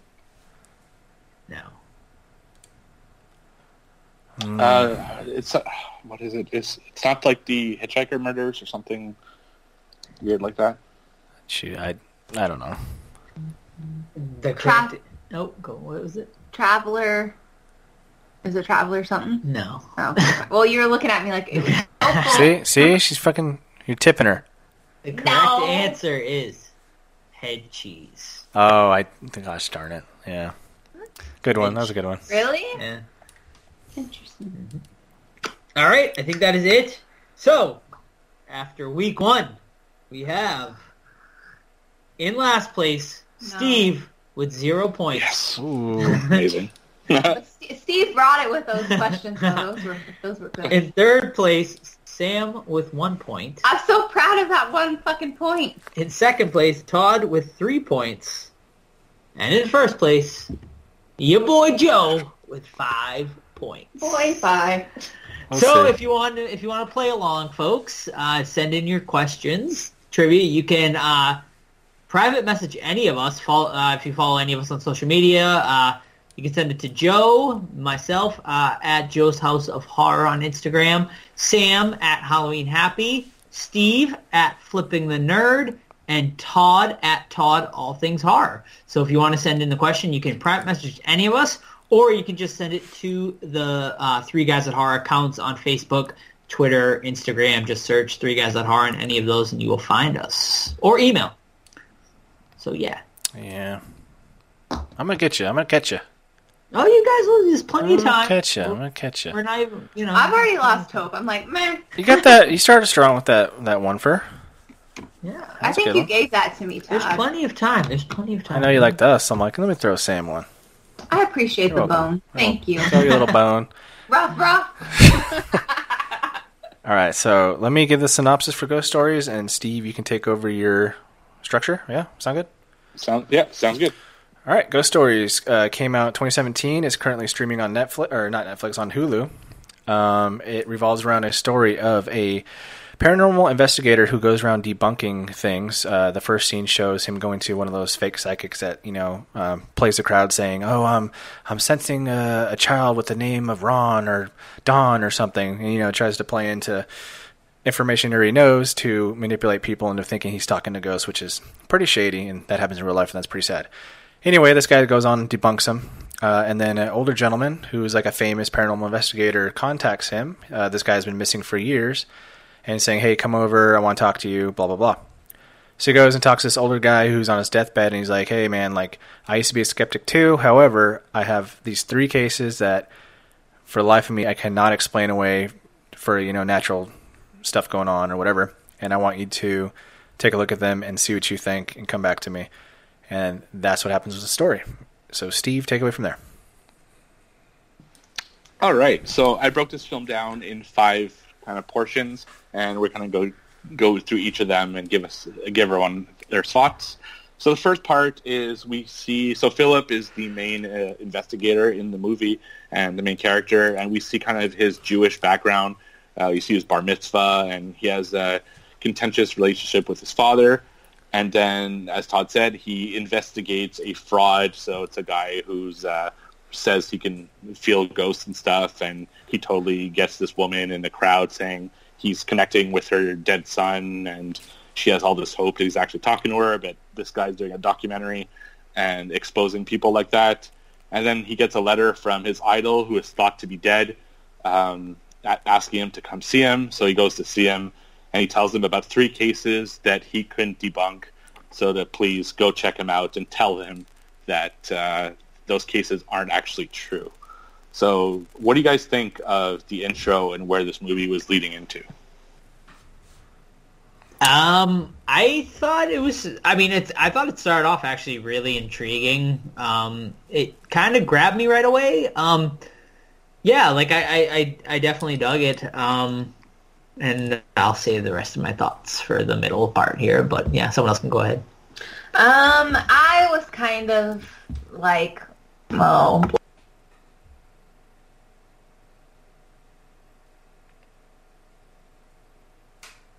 Hello? Hello? Oh, sorry. Joe, Sorry, that was my fault. I muted us by accident. We can start. Take it. No, just start over, Sam. It's fine. All right, just go. Just start over. I'm not gonna edit shit, so you guys gotta hear this again. Sounds good. I was saying that the intro and stuff, I was kind of like, I was really excited for it because we kind of talked about it after the pod last week. But after seeing the intro and it starting, I was like, oh man, when is this going to be over with? And then the first story, I was like, I hate this. Like, I want it to be done. But my thoughts kind of changed, so I'll get into that later. I'm 100% where Sam was at the same exact moments in the movie. Except for I really thought it was really creepy when the Philip leaves and he turns back and looks into the trailer and he sees a ghost standing behind the guy. I'm like, oh, that's cool. Yeah. But other than that, I was like, man, this is kind of... I don't really like the main character. He's kind of annoying and a little bit bitchy. And yeah, that's where I was at. I really liked that opening scene though, with like him debunking the psychic. Like I thought that was like a really cool scene. So it kind of like grabbed me right there. And then like you had that whole mysterious thing, obviously, of the guy that went missing, like called him and stuff. So I was like, okay, this is interesting. Let me see where this is going. I kind of have a problem with that old guy's character in general, and I guess I'll wait till the end to tell you why. All right. Same. Yeah, and for me, I was a little confused because I didn't know. So I'd heard nothing about this movie before I watched it. I kind of just watched it because it was recommended to me on Netflix. And I went into it, I'm like, is this a documentary or a fake documentary? Is this an actual film? I wasn't sure because they kind of play it both ways, especially in this early scene where he's filming a documentary exposing these guys. But then when he goes to visit the other guy, it's kind of a regular film.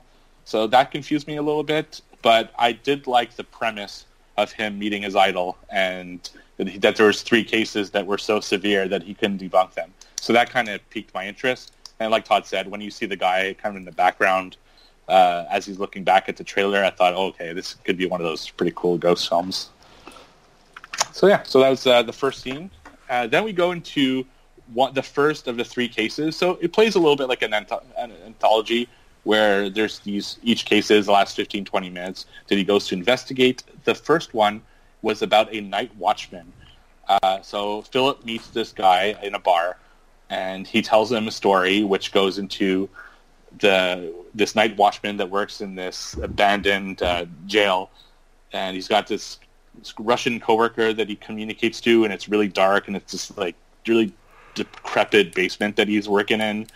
And there's a bunch of ghosts that appear in this basement, and it slowly unravels itself. So you see, you hear sounds in this warehouse. Then there's this really weird swaying ghost on a bed that was super creepy. And then you see he goes into one of the cells, and there's all these dummies on the wall, and this demon girl comes at him. Why the hell were there dummies in the prison? Yeah.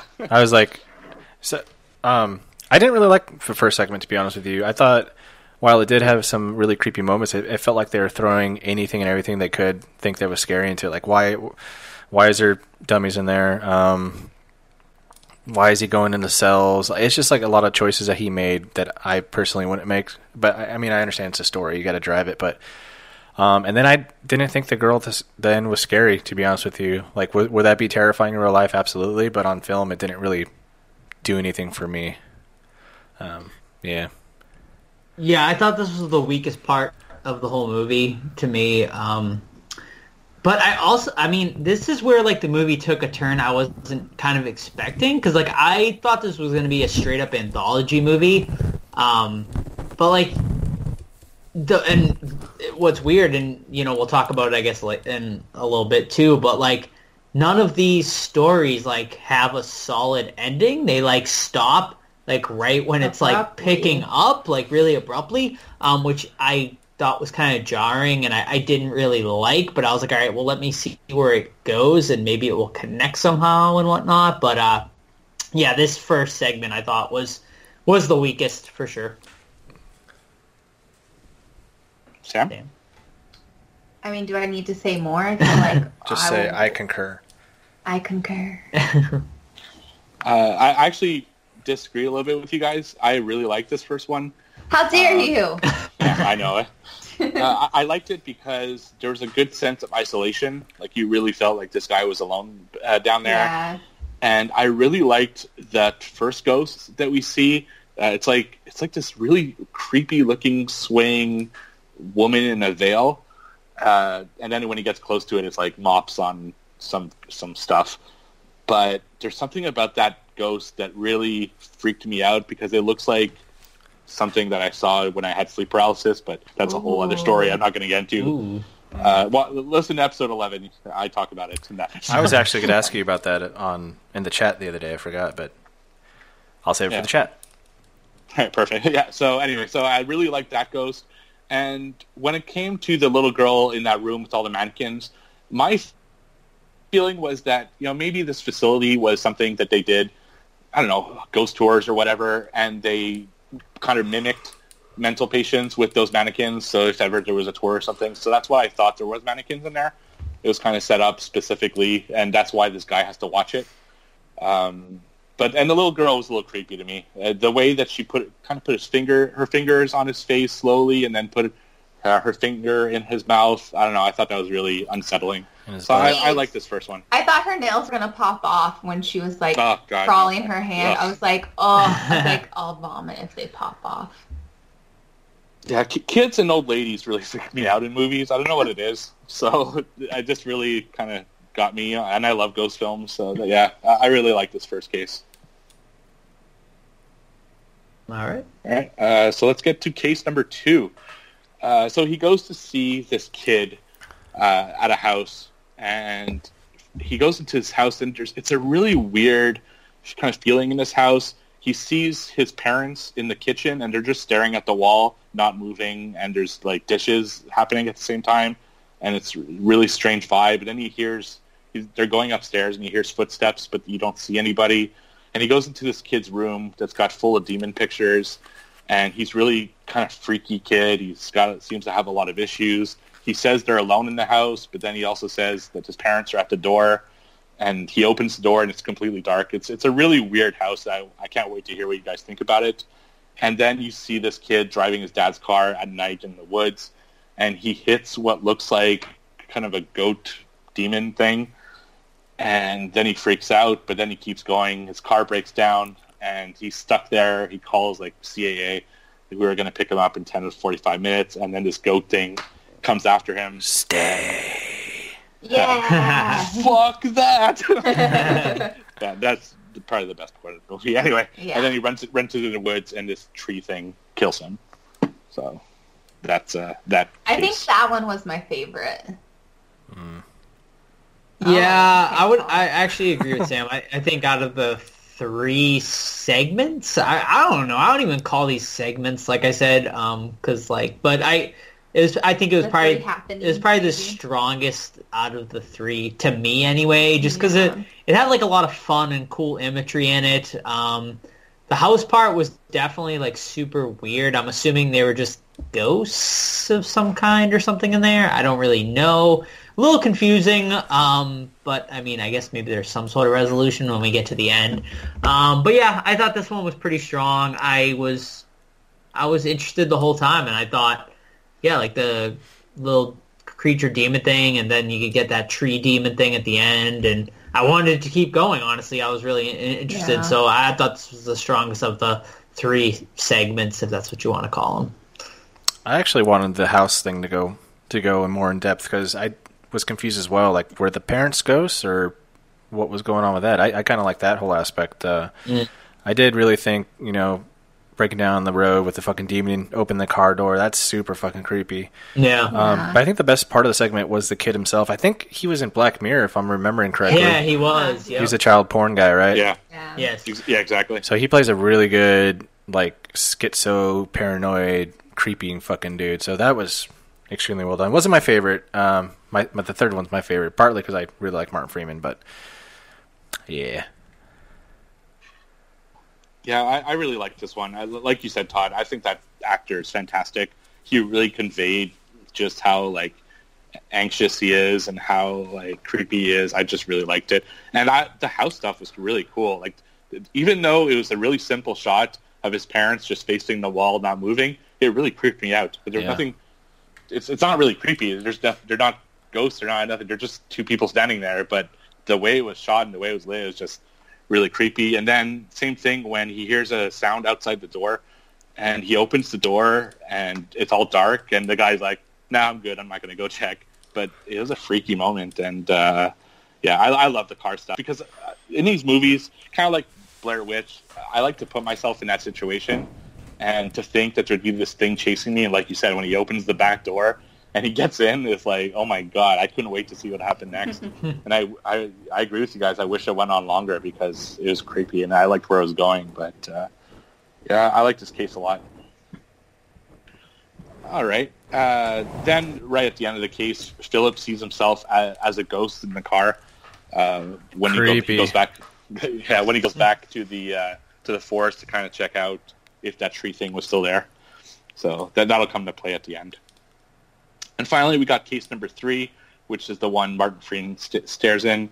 So Mike, that's the name of Martin Freeman's character, brings Philip to a field to go get a gun, and then he keeps answering the phone for some reason while he's out there. So in the story, he's waiting for a baby to arrive, and there's kind of these haunted things happening. Objects are packing on themselves, or they're being thrown about without anyone being there. And then there's a shadow figure that starts haunting Philip as they cut back and forth between him telling the story and him being in the story. Then we see a baby ghost under the sheet as Martin Freeman's kind of going into the room. The room gets cold, and his dead wife suddenly appears and then goes right up to him and scares him. And then we find out that his wife had actually passed away. The kid lived, and his son was like a monster, kind of. They described him as being a monstrous baby called Barty. And then he kills himself. He sees something in the distance, and he immediately puts the shotgun on his face and blows his head off. So what do you guys think of this one? That was my favorite part of the whole movie. When he looks at him and goes, "What?" and boom, just blows his head off. That was so... The way he did it so nonchalantly. The problem I have with the segment itself, though, is when the wife flies at him and he has zero reaction. I don't know if you guys noticed that. It's he just I was scared. I thought that was the most effective scare in the movie, though. Yeah, but I'm his reaction, the character's reaction is oh, it's like an everyday thing. But I just really like that actor, and I think he's excellent. So that kind of why I like the segment the best. But the wraparound for his was definitely my favorite. When he kills himself, it's just great. Oh, and then the hooded figure gets closer to him. That's really cool too. He's just off in the distance, and suddenly he's right there. That's really effective. Yeah, I mean, I like this one. I thought it was solid. Like you guys said, Martin Freeman, great acting in this. The suicide scene I did not see coming. It was super shocking, and I was like, oh shit, when it happened. So yeah, I mean, overall, I dug this one. Like I said, the most effective scare in the whole scene was when she jumped up. I thought there, out of nowhere. I thought it was really cool, and yeah, overall, I enjoyed this one. Sam? I mean, guys, I'm right there with you. Did I love it? But that scene of where he shoots himself in the face, I said out loud after. I was like, what the fuck? And his wife running towards him spooked me a little. Yeah, I liked it a lot, too. It's Martin Freeman's a great actor, like you said, so I liked his role in this. The wife scare was really cool. That little baby kind of sheet ghost thing was pretty cool too, and that I really liked his reaction. Like Todd said, right before he kills himself, it's like he sees something in the distance. Yeah, and he's like, "Nope, that's it," and he just puts the gun on himself and boop. No hesitation. No, it's like he was waiting for this thing, and it was unsettling, and I like that. And then the last segment. So this is where I think the movie gets a little weird. Yeah. Not that it wasn't weird already, but so Philip goes back to see the old man, and the old man, which to be honest, even at the beginning, I thought, okay, this is not a regular old guy. This is a guy with heavy makeup, and I didn't understand why. It was like Mr. Six from Six Flags. Right.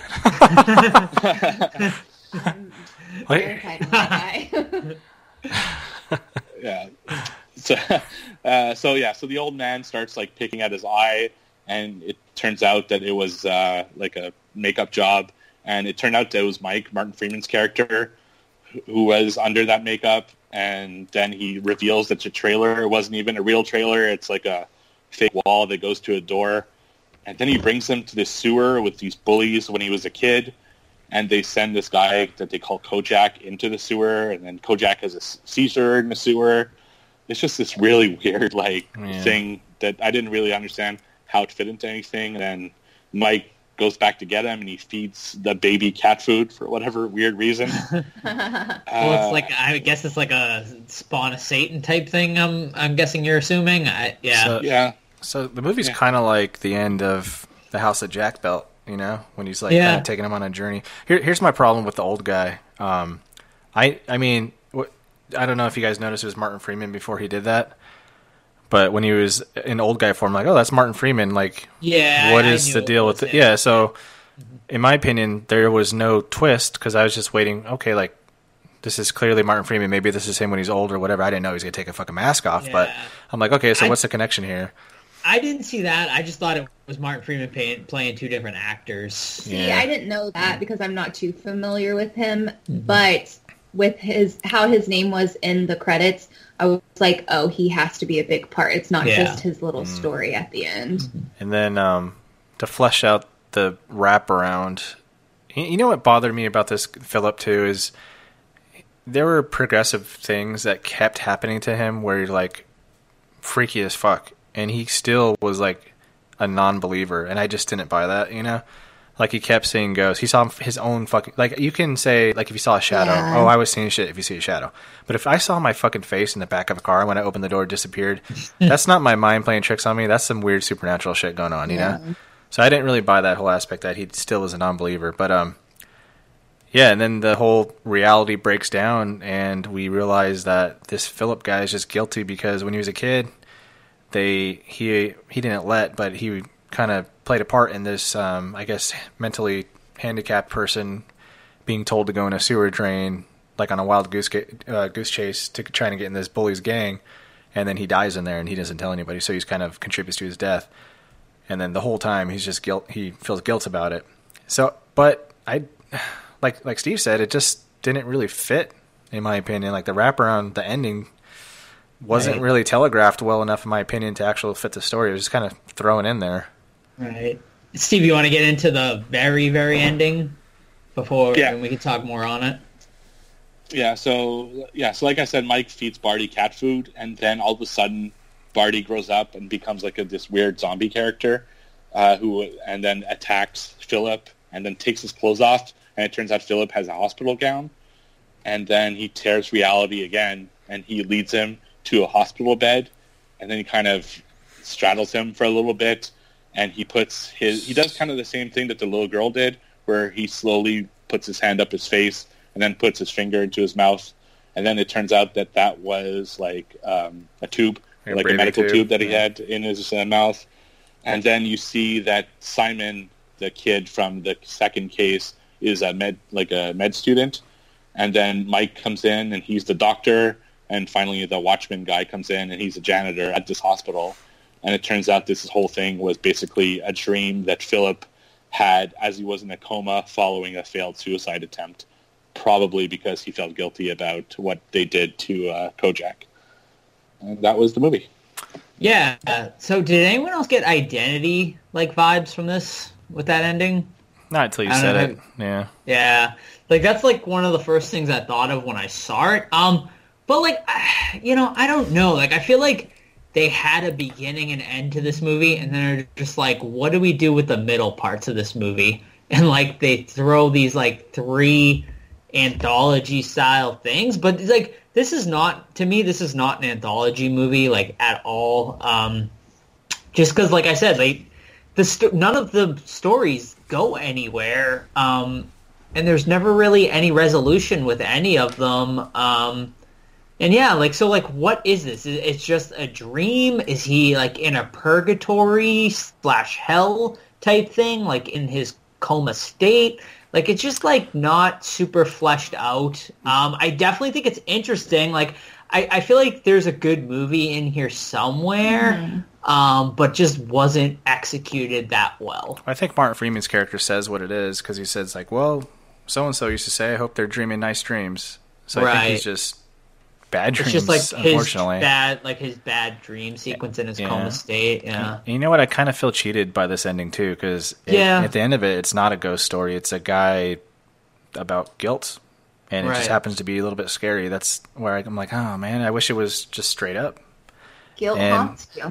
I guess. Oh, now you want to get deep, huh? Yeah, but I guess I just would have preferred a straightforward, maybe he goes mad at the end or he turns into that old character himself and is like, I can't figure this out, shit like that. I think that would have been more effective than he's in a coma and there's really nothing to do with ghosts or paranormal at all.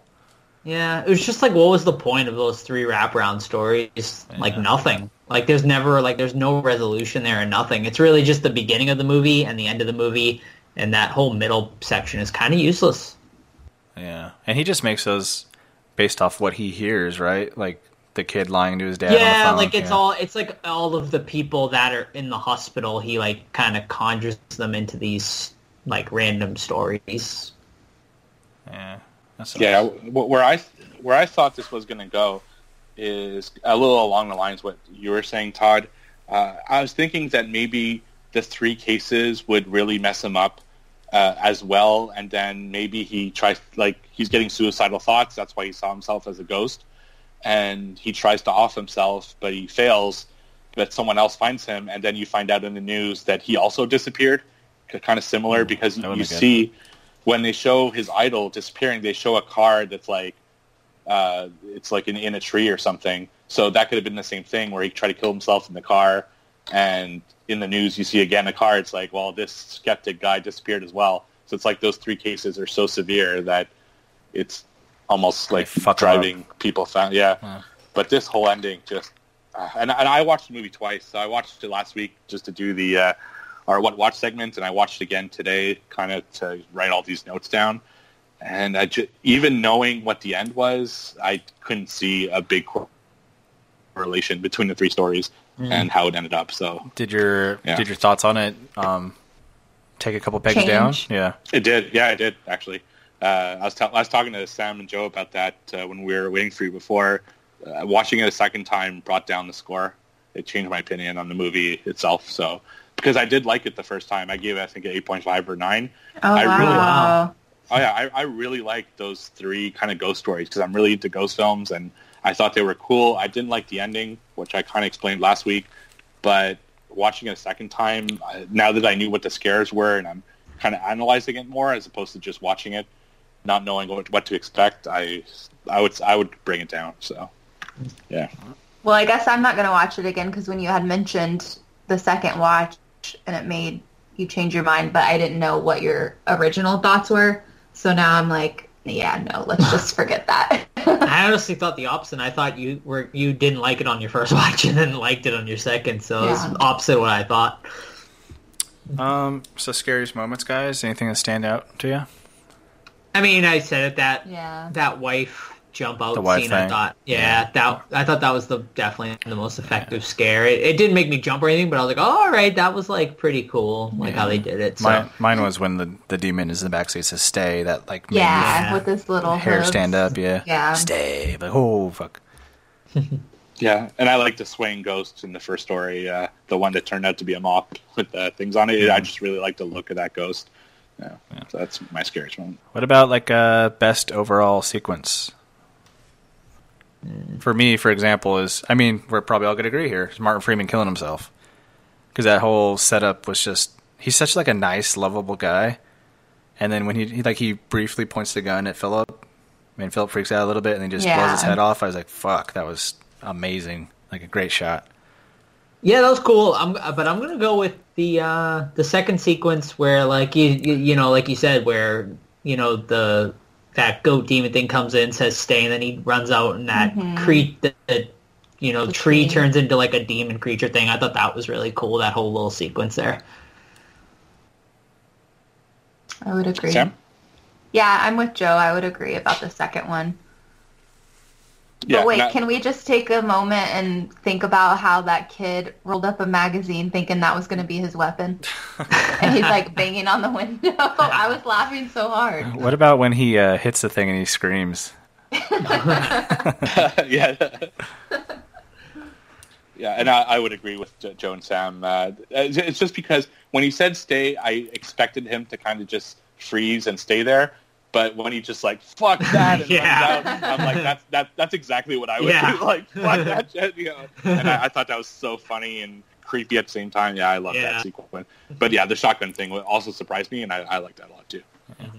And a big missed opportunity for me, besides not having a real clear connection to everything, is just having someone different play the old man character. So I wasn't thinking, like, when is Martin Freeman going to reveal himself the whole time? Mm. All right. Anything else stand out that's they could have fixed that would improve it? I mean, I just don't. Like I said, I think there's like a great movie here somewhere. I just don't think it was, like I said, fleshed out enough. I mean, there's a good beginning and a good end there, and they just didn't know what to do in the middle. That's the way I see it. I think they could have did something.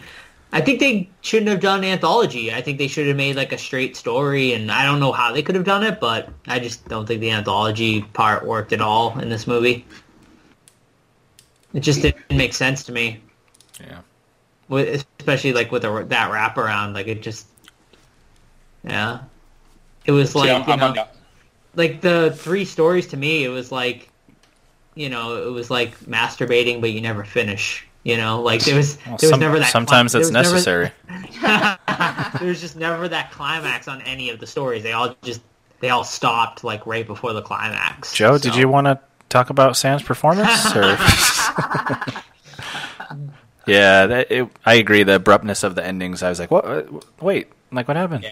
This little girl's hugging him, and that's it. Like, yeah.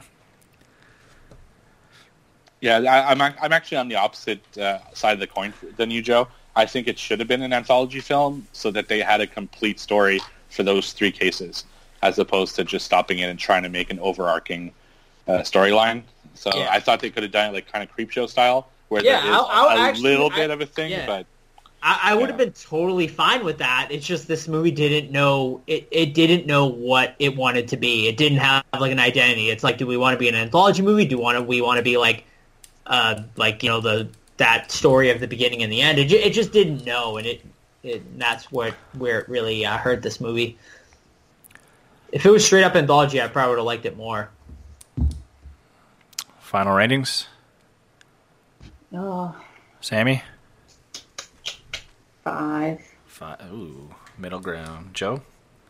Yeah, I mean, like I said, I mean, there's some enjoyable stuff in this, but overall, I thought it was, average at best. But, I mean, I'm going to go 6. I'm going to go 6 out of 10 on this one. I'm going to give it a 6.5, just because I got a thing for Martin Freeman, man. He's just a lovable dude. And I give it, I was an 8.5 last week, but now I'd give it a 7. Because I did enjoy some of the stuff in the 3 stories. So I enjoyed myself enough to give it a good score. But it came down for me on the second watch. So 7 is my final answer. All right. So I would not say 3 Guys at Horror approved on it. Well, no, I think it is. I mean, middle of the road. Yeah. I mean, if you like ordering a jalapeno pizza, but then you're also getting olives and green peppers on it and onions and like... Who's doing that? Other things you didn't order on it. I mean, I think it's a decent background movie watch, like something you can just throw on if you got nothing else going on. But if you skip it, you're not missing much. Fun fact: the main character guy is the director. Oh, nice! It's the last movie he did, so I'm trying to look to see what else he's got going on. Nice. He wrote it too. Cool. Maybe next time he needs to focus on one job. Ooh. Wow. Guess we won't be having him on the pod then. I'm just teasing.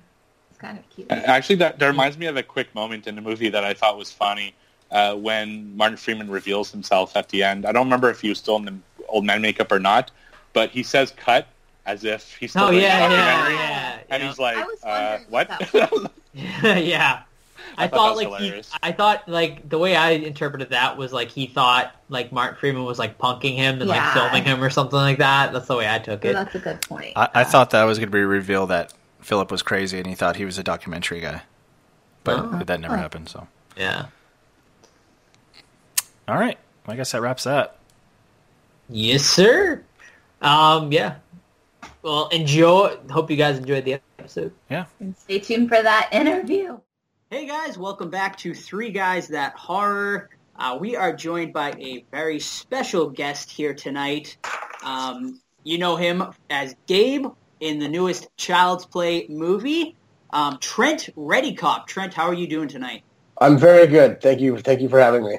All right, awesome. All right, so let's get right into it. Let's talk some Child's Play. Why don't you just, tell us, how you got involved with this movie? Same as most anything else. You just get sent to an audition. When we had the audition, they had Chucky, your buddy's name, blurred out of the script. So they tried very hard to hide what it was about. But I mean, once you start reading a few pages and you hear about this murderous doll, you kind of, you get the inclination, you know what's going on. So then you go into the audition room, and a lot of the time it's just the casting director, but Lars, the director, was actually in the audition room. Usually you have to get a callback or something like that to actually see a director or a producer, but he was in there for the first audition, and you kind of freak out when you walk in and you hear that. And then basically, I mean, with any audition, you're given a chair and some direction, and I can't remember specifically, but I was murdered while using the chair, so I had to pretend the chair was killing me or something was killing me, and I was hanging from the chair, but I just remember screaming a whole bunch, and I was very shooken afterwards, and somehow I booked it. I don't know how. Oh, awesome. So you didn't know you were going in for the Child's Play movie? No, that was all pretty hush-hush. Wow. Oh, wow. All right, cool. So obviously your character is, I guess, interesting, to say the least, in this movie. How did you, was it already kind of flushed out on the script, or were you able to kind of play with it a little bit? I mean, once you read that he's spying on people through cameras, you kind of get the hint the guy's a bit of a creeper. And then, to be honest, the guys that built my little working space, so to speak, like the space where he does all of Gabe's surgery on the doll, when you walk into that place and you see how creepy it is, like the art department did such a phenomenal job of that room. And once you saw that, it's like, oh, okay, now I know how creepy this guy is. Because you start seeing all the abominations of dolls and bastardized versions of this and that they put all over the room, and that's when it kind of really hit me, like, oh, okay, this guy's, he kind of deserves to die, I think, in a movie. Yeah. So were you a fan? Are you a fan of the genre? Oh, absolutely. Yeah, absolutely. And I've seen the originals from way back, so I mean, you get a certain respect for the franchise. Right. So once you did when did you actually find out it was the Child's Play movie? After you got the role? I don't know, to be honest. I don't think. Well, they called it the Caslin Project pretty much right until we got to set. Wow. So I mean, yeah. I mean, once you, and again, like, you could kind of read on the audition script that we got, you could tell that it was I don't know. You could just tell it was a remake of Chucky. And that's the first thing that came to my mind. I was like, holy crap, this is a Chucky remake. Yeah. I didn't know to what extent, because I knew that there was some other Chucky stuff that was possibly being made, like a TV series. So I really didn't know what I was getting myself into until the script came to me and I read the script and I was like, holy shit, this is big. Right. Yeah, absolutely. So were you, once you did actually find out, were you super nervous, or did you feel some sort of responsibility to carry on this franchise in the right way?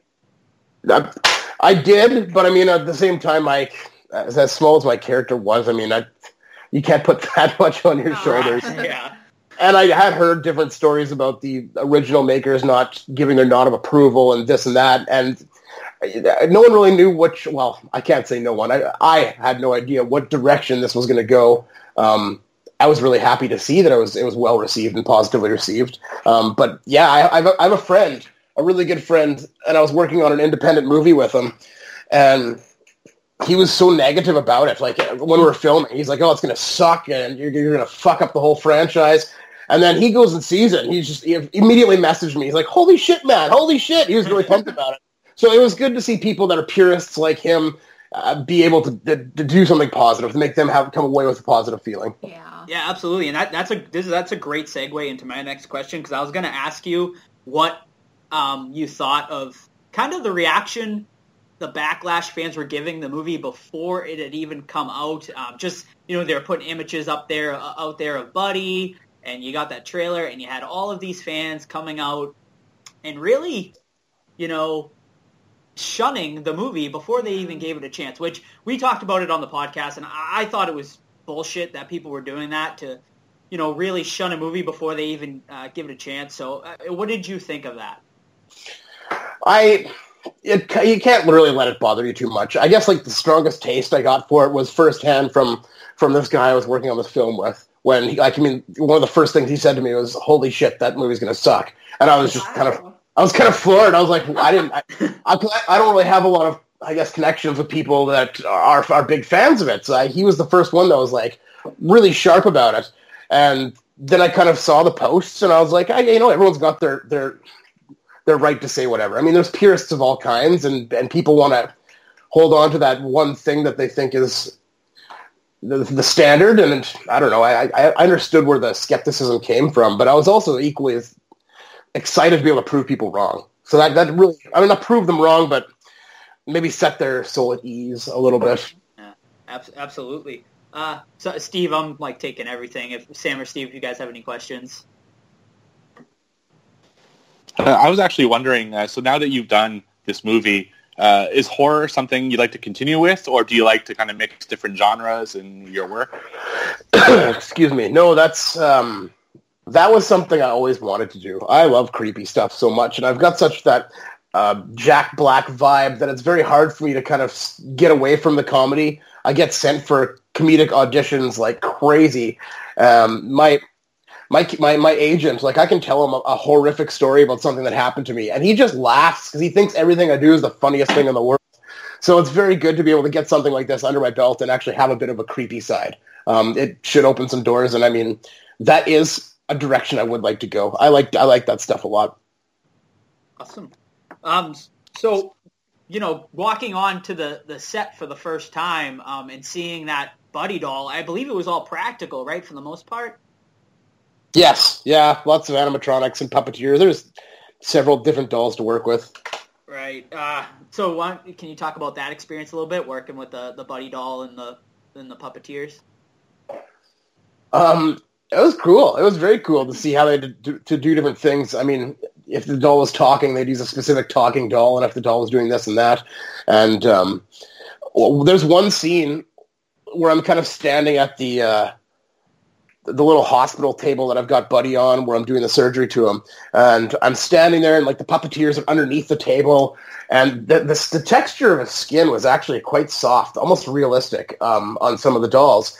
And Lars is giving me instruction on this and that, and we're doing some blocking instructions, and I'm really trying to pay attention to what the director says. And one of the puppeteers just reached up and grabbed my finger with the doll's hand, and I just about shit my pants. I screamed so loudly. But it was, I mean, you're set up at that. Sorry, something just went off my computer. You're still there? Yeah, no problem. Okay, sorry about that.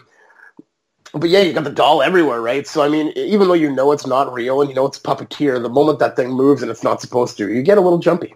Yeah, I can imagine. And what did you think of the look of the doll? Because that was like another big contention between the fans. A lot of fans, I'll even admit, when I first saw it in the trailers and stuff, I was a little taken aback. I was like, I don't know. But once I actually saw it on screen, I thought it worked really well. Yeah. Yeah, no, absolutely. It did a different look, but I think people were kind of a little more scared they're going to go too digital too, weren't they? Yeah. Oh, absolutely, yeah. And I think, honestly, the trailers did it a bit of a disservice because, the stuff they showed in the trailers were kind of more of the CG stuff they put into the doll. But, I mean, when you watch it, I mean, it's way more, you see the practical effects and whatnot, which, I mean, I think all of us here on the podcast are huge advocates for practical effects over CG, so I was really happy to see mainly practical in this movie. Good.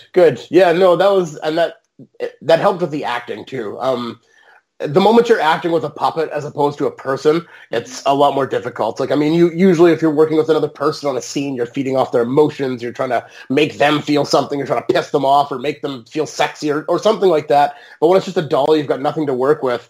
And it's good that you had a doll that could make facial reactions as opposed to, like if you watch Game of Thrones behind the scenes where they've got literally like a green dragon's head on a stick and Daenerys has to have some sort of emotional reaction to what looks like some stupid little green puff on the end of a broomstick. I mean, I couldn't imagine doing something like that. So having an actual doll that could stab and could smile and could raise its eyebrows was phenomenal to work with. Cool. Did you take any cool selfies with Chucky? I did. I don't know where I've got all sorts of crazy pictures of it. I don't know. How fun. Oh, I'll tell you, the fans would love. You should throw all that on your Instagram and whatnot. I'll see if I can find something. Absolutely. So how was it to work with the director there, Lars Klevberg? Was he, was he a stickler for sticking to the script, or did he let you improv? For a lot of the stuff in that room, there was just a lot of improv and, like, maybe not improv, but direction on the spot. Just with how I get taken down by the doll and how I kind of make my way over to the saw. Like, I mean, the idea is, Gabe goes up to Chucky, gives him this little surgery, whatnot, and then somehow makes his way over to a table saw. And I think Lars filled in a lot of that kind of on the spot. Very interesting guy to work with. He's very tough. He demanded a lot. There are some points where I'm hanging on the pipe up top and, like, I mean, I did have cable suspension, but there was a point where I was holding up with my hands and it hurt and he was yelling for more and I was turning around screaming at him at one point. And some people might find that difficult, but I love that in a director because it really pushes your boundaries. I mean, I felt like I got killed at the end of it, and that's exactly what a good scene should feel like, I think. Oh, yeah, absolutely. So, was it you the entire time, or did you ever use, like, stunt double? Because I know there was some, physical stuff in there. No, that was all me. Awesome. They did have a stunt guy at one point, but he had too many tattoos, and I think that because I die in my underwear, it was just too much work to cover the guy all up, so they brought me in and did some training, and, just some cable training and some floor stunts, this and that, and I've had a bit of a martial arts background, so taking break falls wasn't terribly difficult, but that was a lot of fun for me, too, was just getting to do a lot of the stunts myself. Very cool. Awesome. And so, like, in your death scene, obviously, when you're getting stabbed and whatnot, whose hand is that stabbing you? Is that a puppeteer hand, or is that an actor's hand? Which part? Where he, like, stabs me under between the legs? Yeah. That, I think there's just a guy's got the dolls. It's just a hand of the puppet with a knife, and there's a person holding the puppet's hand, and you're just going up underneath. Like, I mean, there's full dolls and there's half dolls and there's quarter dolls for everything, right? So I mean, there's parts where you can just use the puppet's hand. Right. Where did you guys film this? Was this up in Canada? Yes, in the Vancouver area. Okay, cool. Is that where you're from? That's where I am. Yeah. Oh, awesome. So that was convenient for you. Nice. It is. I mean, I wouldn't have complained if they flew me up to Hollywood, but at the same time, yeah. We shoot a lot of stuff up here, so. I think one of the building we had shot Gabe's little dungeon scene, I believe that building was used for Deadpool a few weeks prior. Oh, wow. Oh, very cool. Oh, nice. Sorry, Steve, yeah, go for it. I do. So at what point did you realize that you were actually kind of acting opposite Mark Hamill? I don't know how far into the project before his voice became Chucky or Buddy in this.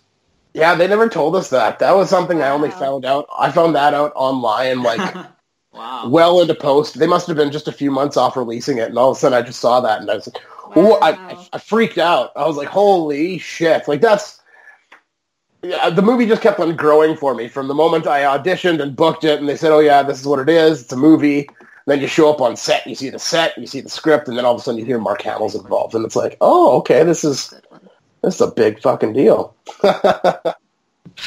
Yeah, that's awesome. Oh, yeah. You can keep going, Steve, if you got any more questions for him. Yeah, I was just wondering, so you said you're a bit of a horror fan. What other horror movies are you into or maybe influenced your performance in this film? That's a good question. I was a huge fan of Saw. I don't know, it seems a little corny. Might be a little corny. Your death scene is kind of reminiscent of a Saw death. Right? Yeah, that's exactly what I thought too. Oh, that's exactly what I thought too. So I don't know, I grew up, but I've watched a lot of Saw, I guess, so to speak. What else? Just the classics, anything classic. I can't really think of anything off the top of my head. There's one... God, I can't even remember the name. But Saw's a good one. We'll stick with that one for now. Saw is a good one. That's definitely a good one, yeah. Definitely. Did you know that they're making another one? How many have they made now? Like, they've got to be like 13 deep, don't they? Well, it's new folks. Yeah, I think I want to say the original, I think there was 8 or 9, but now they're bringing it back with Chris Rock and Samuel L. Jackson. No. And I'm not even fucking with you. I'm dead serious. Oh, no. Yeah. See, now I just had the same reaction that the Chucky fans had when they heard. I'm a purist, and I was just like, oh, shit. But no, I got to swallow my pride and be like, they're probably going to do all right. Yeah. Give them the chance. Well, they're bringing back the director who did Saw 2, 3, and 4, so we might have a chance. That's true. Hey, that's good. Yeah. That's interesting. I didn't know that. Yep. It's it's already started filming, so it'll probably be out. I think sometime. Actually, I think they pushed it up. I think it's going to be releasing next May. So. Oh, I didn't even know that. Yeah. So where did you go to the premiere, and how was it at the premiere and whatnot if you did go? I didn't. The premiere was in LA, and I was actually stuck in Vancouver. But yeah, and I was working another gig that night, so I couldn't even go to the opening night. But I did go with some of the assistant directors, Stephanie and Taylor. They're two of the ADs on the show, and we went and met up at one of the bigger theaters in Vancouver and saw it. And that was something else. I haven't seen, like, I've done some shows for Netflix, I've done TV shows and commercials, but I've never done anything on the big screen before. So to actually see yourself and hear the people around you react to the things you did, like revolt people. Oh. To hear people be revolted by myself, it turned me so giddy. I was just like, yes! Awesome. Be disgusted by me. It felt so good. Yeah. And your character is like probably one of the most important characters in the whole movie, because he's the whole reason Chucky even comes back, because you resurrect him. I suppose you're right. You're right. Yeah, that's a good credit. I'll take that. Absolutely, yeah. Were you able to, did you work with Aubrey at all? I did, yeah. How was she?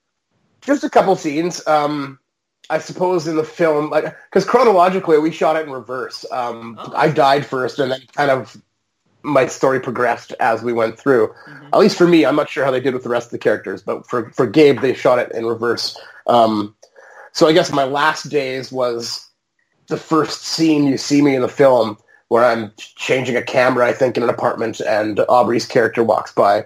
And I don't even think that was supposed to be in the film. That was Aubrey's idea to give our two characters some sort of history together. So I got to work with her a little bit just on a few of the days. But, she's fantastic. And I know the main characters that play the kids, they loved her. Like, on their last day, they all brought her gifts and stuff like that. And I mean, sweet. And so I didn't work with all of them that much. And I did work with the kids and with her for 1 or 2 different days. And the kids were awesome. They were hilarious as well. But you could really see the connection that those two had, the kids and Aubrey, because they all brought each other gifts and they were all cutie with each other. And I thought that was really adorable. Awesome. Did you get a chance to work with the cat? No, I wish. I love cats. I don't get to work with cats. We did, however, film. Which scene was it? There's a couple scenes, at least for my character, that were filmed.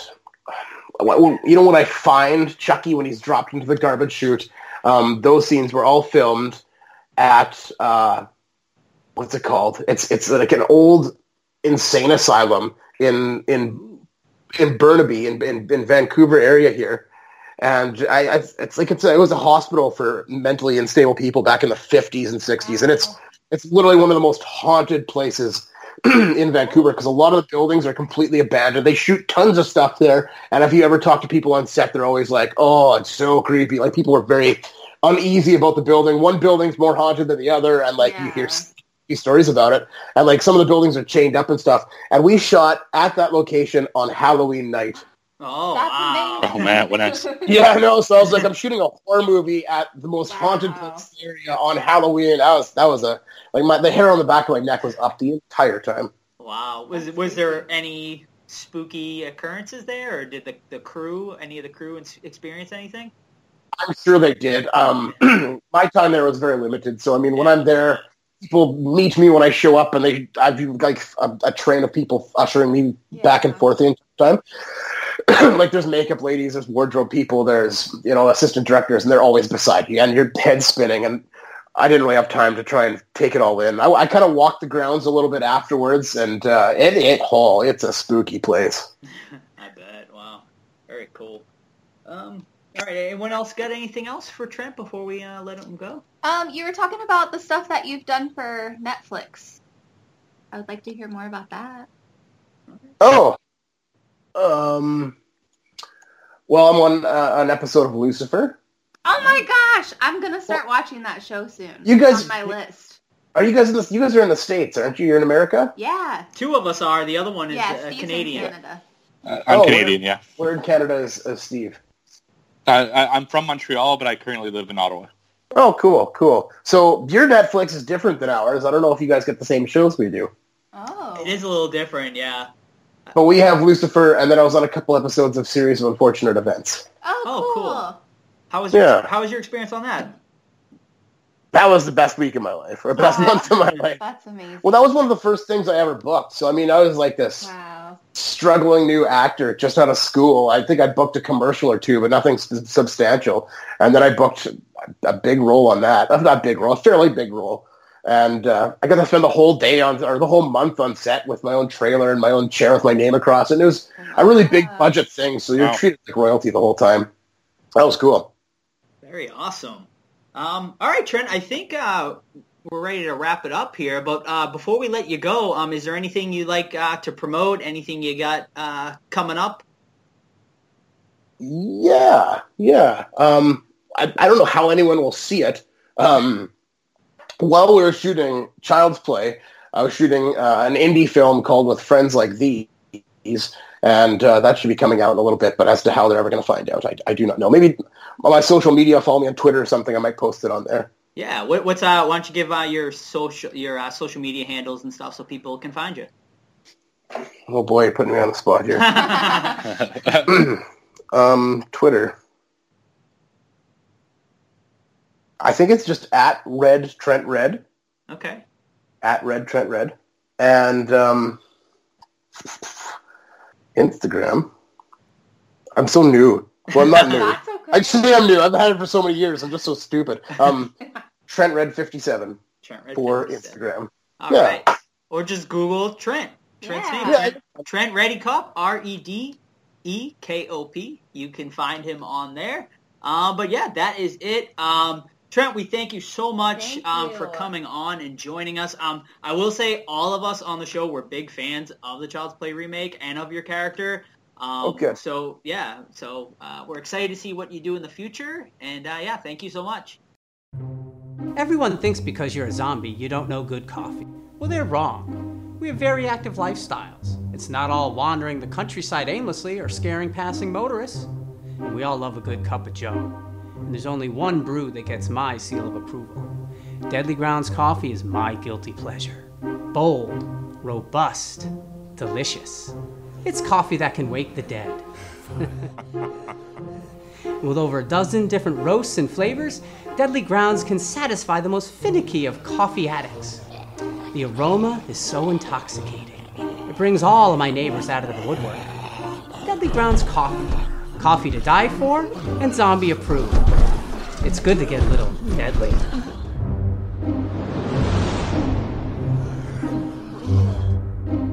Use the front door! Oh, so disgusting.